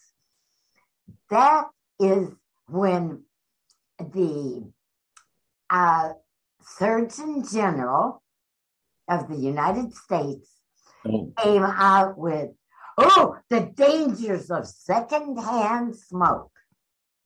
There was a article in the Epic Times last week that Vivek Murthy, whatever his name is, the Surgeon General, they did an investigation on him, and they went to his supposedly where he lives in the Washington D.C. area. The house has been vacant for years. They also checked on his academic background at Yale. He supposedly has an MD and an MBA from Yale. Doesn't exist. And the pictures that have been put on the media for him is CGI. It's green screen. The guy is a fake entity who started with Obama, but he was fake then too. It's a fictional character. So the Surgeon General is a CGI computer screen entity that doesn't really exist, from what I've been told, from what I've heard. Read that. I'll send you a link. No doctor who knows, hey, there's not really a valid government up, so I'm not going to take that job. But there definitely was a legitimate Surgeon General who came out with, secondhand smoke. Because that goes back 20 years or so. Yeah, right. Mm-hmm. And when I was editor of the Army Surgeon General's Journal back in, that really does go back a long ways. One of the people I interviewed was the Surgeon General then. Sort of interesting because his name was Ward also. Oh, okay. And he took me to lunch in the congressional dining room where only government people were supposed to go. And the man at the door looked askance at me, and Chet just said, this is Mrs. Ward. And which was true. Oh, that's funny. Yeah. But at any rate, it was a legitimate position. Now, I don't know how much control at that time any dark elements were involved, because the Surgeon General's really only job is to give checkups to the president primarily.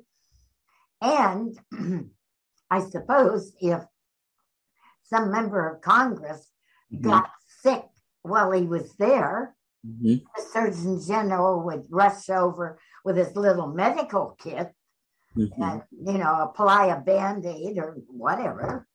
Give him some aspirin. Yeah. But, I did read that article that you read, Ted, and I thought, oh, my God, when is this charade going to end? Well, look at it this way. Hillary Clinton's dead, replaced by a clone. I don't know where Obama's at. Who else? Biden is fake. Gavin Newsom is fake. The Pope Francis is fake. Yeah. Bill Gates is dead. It blurs the distinction between living and dying. And I know. Okay. Obama actually has not made much of a public appearance, even ever since the primaries in 2016. He was out of office. He was not going to interfere publicly, trying to do anything that would create hardships for anyone, really. But he has been working behind the scenes with some individuals, some in intelligence agencies, other governments, military forces, and this is on an international basis. It's been working behind the scenes on a global effort. Okay. And he's sort of allowed, hey, whatever the government in my country is doing, okay. But he has shifted. And because of that, dreadfully maligning type information has been put out about him, not broadly, because the dark work in a way that they feel is going to be most to their advantage. Mm-hmm. They feel discrediting him quietly as somebody involved with the very same things they are doing to be to their advantage. And incidentally, something I meant to mention before is that COVID-19 was not developed in Wuhan. It was developed in a laboratory at Fort Detrick, Maryland. Interesting. And taken to the laboratory in Wuhan. And Fauci is about as dark as any individual can be. Has Matthew said anything about when Mr. Fauci will be arrested or taken out? Okay. What he has been told is because he has made himself such a public figure, aligned with let's get this under control by vaccination, all of this crap, that he has provided himself with a safety net, but he is being observed by, every step he takes. But it really, at this point, at this juncture,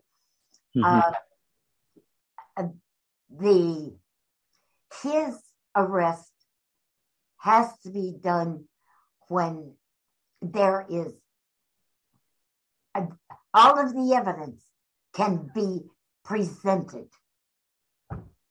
I see. Okay. All of the evidence against him. I see. Upend this top-heavy, deceptive situation.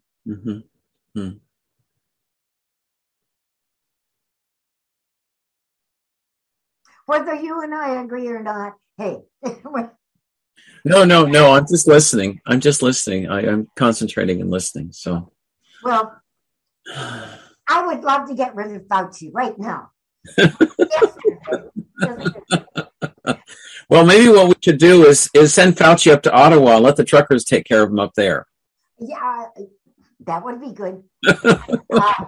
Now, Fauci knows his days are numbered, but he is staying within the publicity of the safety net as long as he can, because he is still hopeful that he will be taken by his cohorts. Really, he's just a puppet. But he's hoping that he has been valuable enough to the dark forces so that they will whisk him safely off the planet. So his is a double thing. What he thinks and hopes can happen, Mm-hmm. and the safety net that he has put around him by being so predominant in public. Well, I think what maybe should happen to him is he'd be sent to the planet Draco, where the reptilians live, and they could use him as sushi or some sort of hors d'oeuvre or something. It's possible. I don't know, but bring some teriyaki sauce, soy sauce.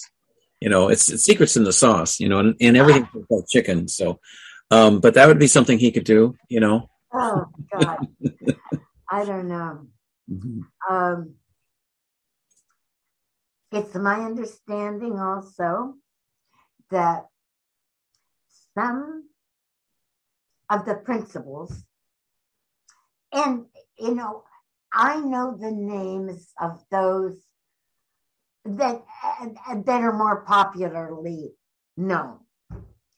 There are so many dark hats and white hats around the world. I mean, this is a global thing. Mm-hmm. Light forces against dark forces. Right. And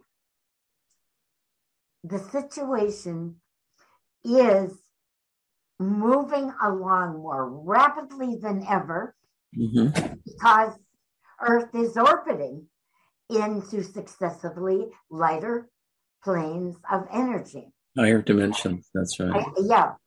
And this is all to our benefit.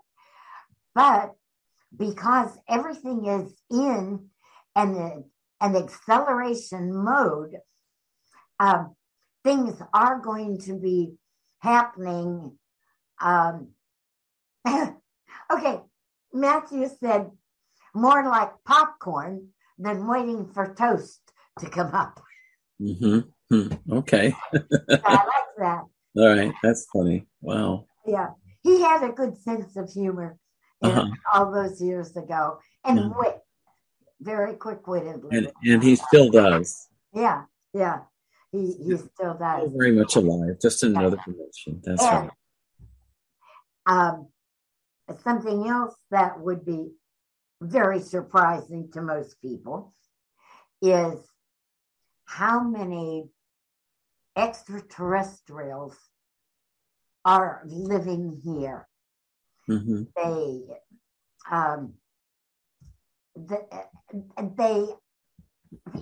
fit in with the rest of us for the most part, but a few of them are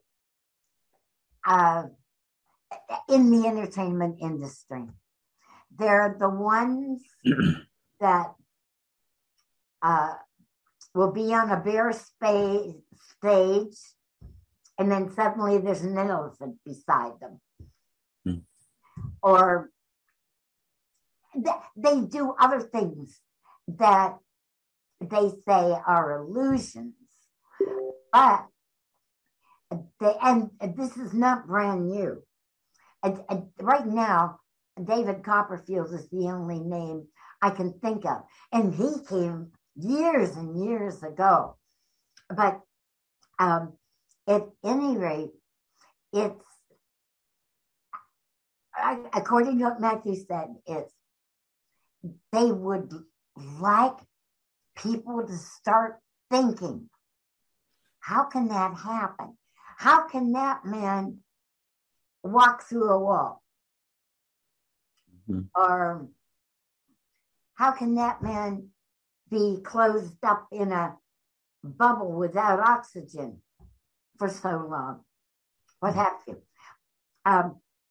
It's all in aid of starting ideas in motion, questions. So they really are trying to help us on so many levels, even that one. Oh, the two who had the white tigers and Roy, Siegfried and Roy. So I should have remembered those names because I saw them what, 15 years ago, or no, longer. Mm-hmm. Mm-hmm. More than 20 years. Mm. And they're astounding what they did. Oh, wow. And I didn't know at that time. Yeah. I never suspected. Yeah. They are, they're from advanced worlds. Wow. Amazing. My God, they can't just be ordinary people. Right. Yeah. But right. my thinking didn't go externally far as it should have. Right. Was Tiny Tim from another planet, by the way? I'm sorry, what? What was Tiny Tim from another planet? Tiny Tim? Never mind. That's a bad joke. Never mind. I thought you said Tiny Tim, but of course, I went back to the point with the little kid on the crutch. Humbug, Yeah. Well. Is there another Tiny Tim? No, there was a Tiny Tim. Never mind. But okay, good. But this is a time of truth. I was told years ago that things that are true will become evident as being true, and those that are false and fall by the wayside. So it's going to. I mean, they can. Sure, maybe they've replaced Putin and Pope St. Francis and Biden and God knows who else, Gavin Newsom in California. But all this is. I know this is all going to come out because it is a time of truth after all. So. Yeah, and as more people start questioning, right, things will have to evolve, right, in parallel with that's right. and namely the truth. But most people really aren't ready for it. Yeah, this extent, like Jack Nicholson said in One Flew Over the Cuckoo's Nest, you can't handle the truth. So anyway, but I think more people are handling the truth. And you watch, this year is a year of truth. There's a lot of truth coming out now, so. Yeah, people are waking up. I sort of get tired of that term, but it really is the most accurate. Right, yeah. Because somehow it sounds demeaning, even though it wouldn't be meant that way, that the civilization is ignorant. And that is by intention. The darkness has kept the civilization in ignorance. Right. Through deception, right. Through fear, through lies. Totally. And through the global economy that is keeping people's noses to the grindstone just to make enough to support themselves and their families. Right. And then by making sports such a huge important factor in somebody's life, so that will be their diversion. It's not that people aren't intelligent or smart. Right. They have simply been prevented from learning the truth. Because the darkness also has controlled the educational system internationally. They are in the business of publishing all of the textbooks. I mean, Ted, they thought of everything. Yeah, right. I know it. I had a question earlier. This was for some guests earlier, but I think it's appropriate for our discussion now. Heather sent me a note about in Florida, said, when will humanity experience ETs, contact with beings from the stars? That's the first question. And then when will we be recipients of great wealth and abundance on this planet? So. Another thing that the darkness has kept ignorant from us is that extraterrestrials have been in contact, thousands of years ago. They were here. They used their powers of levitation and materialization, dematerialization, whatever, to build pyramids and monuments and Stonehenge and other things. And much, much more recently, they were here at the time of the Nazis. Mm-hmm. I mean, the technology that they brought is what enabled a sudden explosion of technology. Missiles, for instance. Right. And at the time of Eisenhower, and even before, there were ETs came to offer the exchange of their technology for this country not producing nuclear weapons. Yeah, that's true. Mm-hmm. And the president said, no deal. Right. All right. ETs were involved in the Sahara, specifically Saint Germain, in the economic aspect of it. Mm-hmm. And they, in conjunction with a few people, top people in the government, military, intelligence, those are the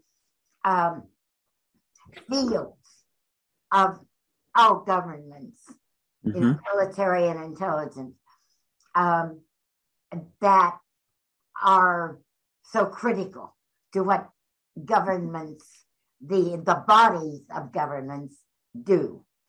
Okay. There were ETs working in conjunction with us. The good ETs never have tried to take over. They have worked with us. What do you want your world to be like? It's not our world, it's your world. Right, yeah. What do you want to see happen? What do you want to be a part of? The dark ETs don't work that way. They go glom. Right. And that's why one generation after another was penned down in deep third density. Okay. Kept ignorant. Right. And controlled by fear. And an economy that was so stacked against them. That's what we're breaking out of. And considering how long the control lasted, the speed with which we are blasting out of that is astounding. Well, yeah. Incidentally, it's unprecedented in this universe. It's what? Sorry? It's unprecedented. Unprecedented, yeah. I agree. Yeah. Yeah. If anyone in your audience would like to know more about Matthew's messages, May I mention my website so they can read one? Of course, please. Okay. MatthewBooks.com. 2 T's in Matthew, plural books.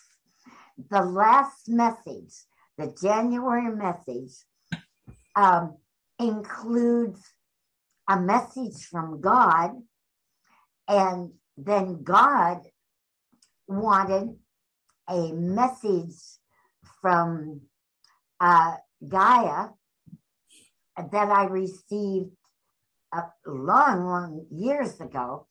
He wanted me to find that and copy it in there. And Gaia mentioned this has never happened before in this universe, that I'm going home. And God spoke of this year as a game changer. Yeah. And I am mentioning those, or that message. And Matthew also gives some pretty encouraging information. Mm-hmm. But I don't want to seem like a know-it-all. No, you're not coming. You're not at all. I don't get that impression. Don't worry. That's all right. Everything that I have learned has come from sources way, way beyond me in evolution, in awareness, in knowledge, and but I resonate with it. I know intuitively it is the truth, but still, I welcome confirmation from my other sources, and not just my other sources. The sources of other channels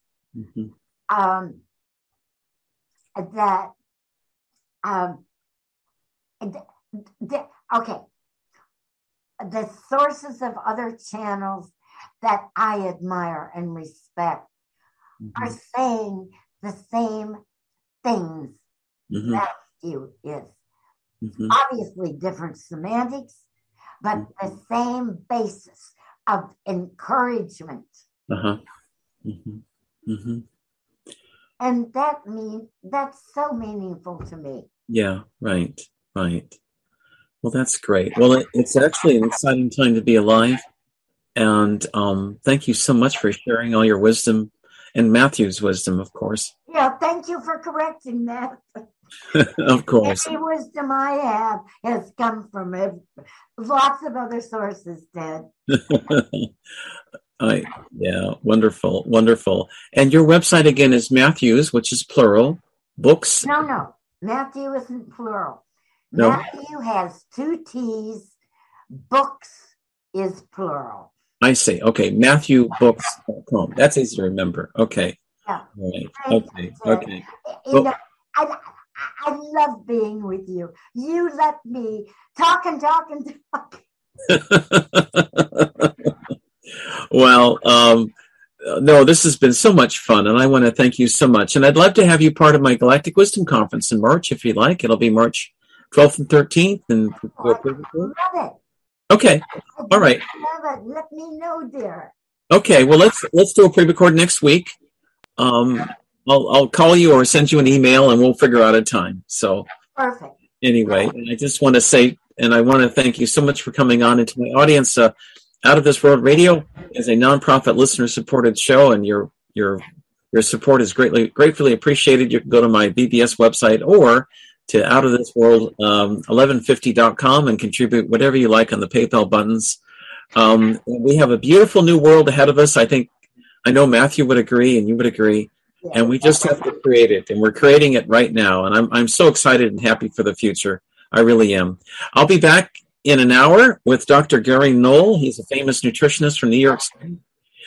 He found a way to extend longevity by up to 30%. And I know you'll enjoy listening to him. Very positive, wonderful man. So anyway, thank you so much, Susie, again for coming on today. You and Matthew both. It's been wonderful having you here.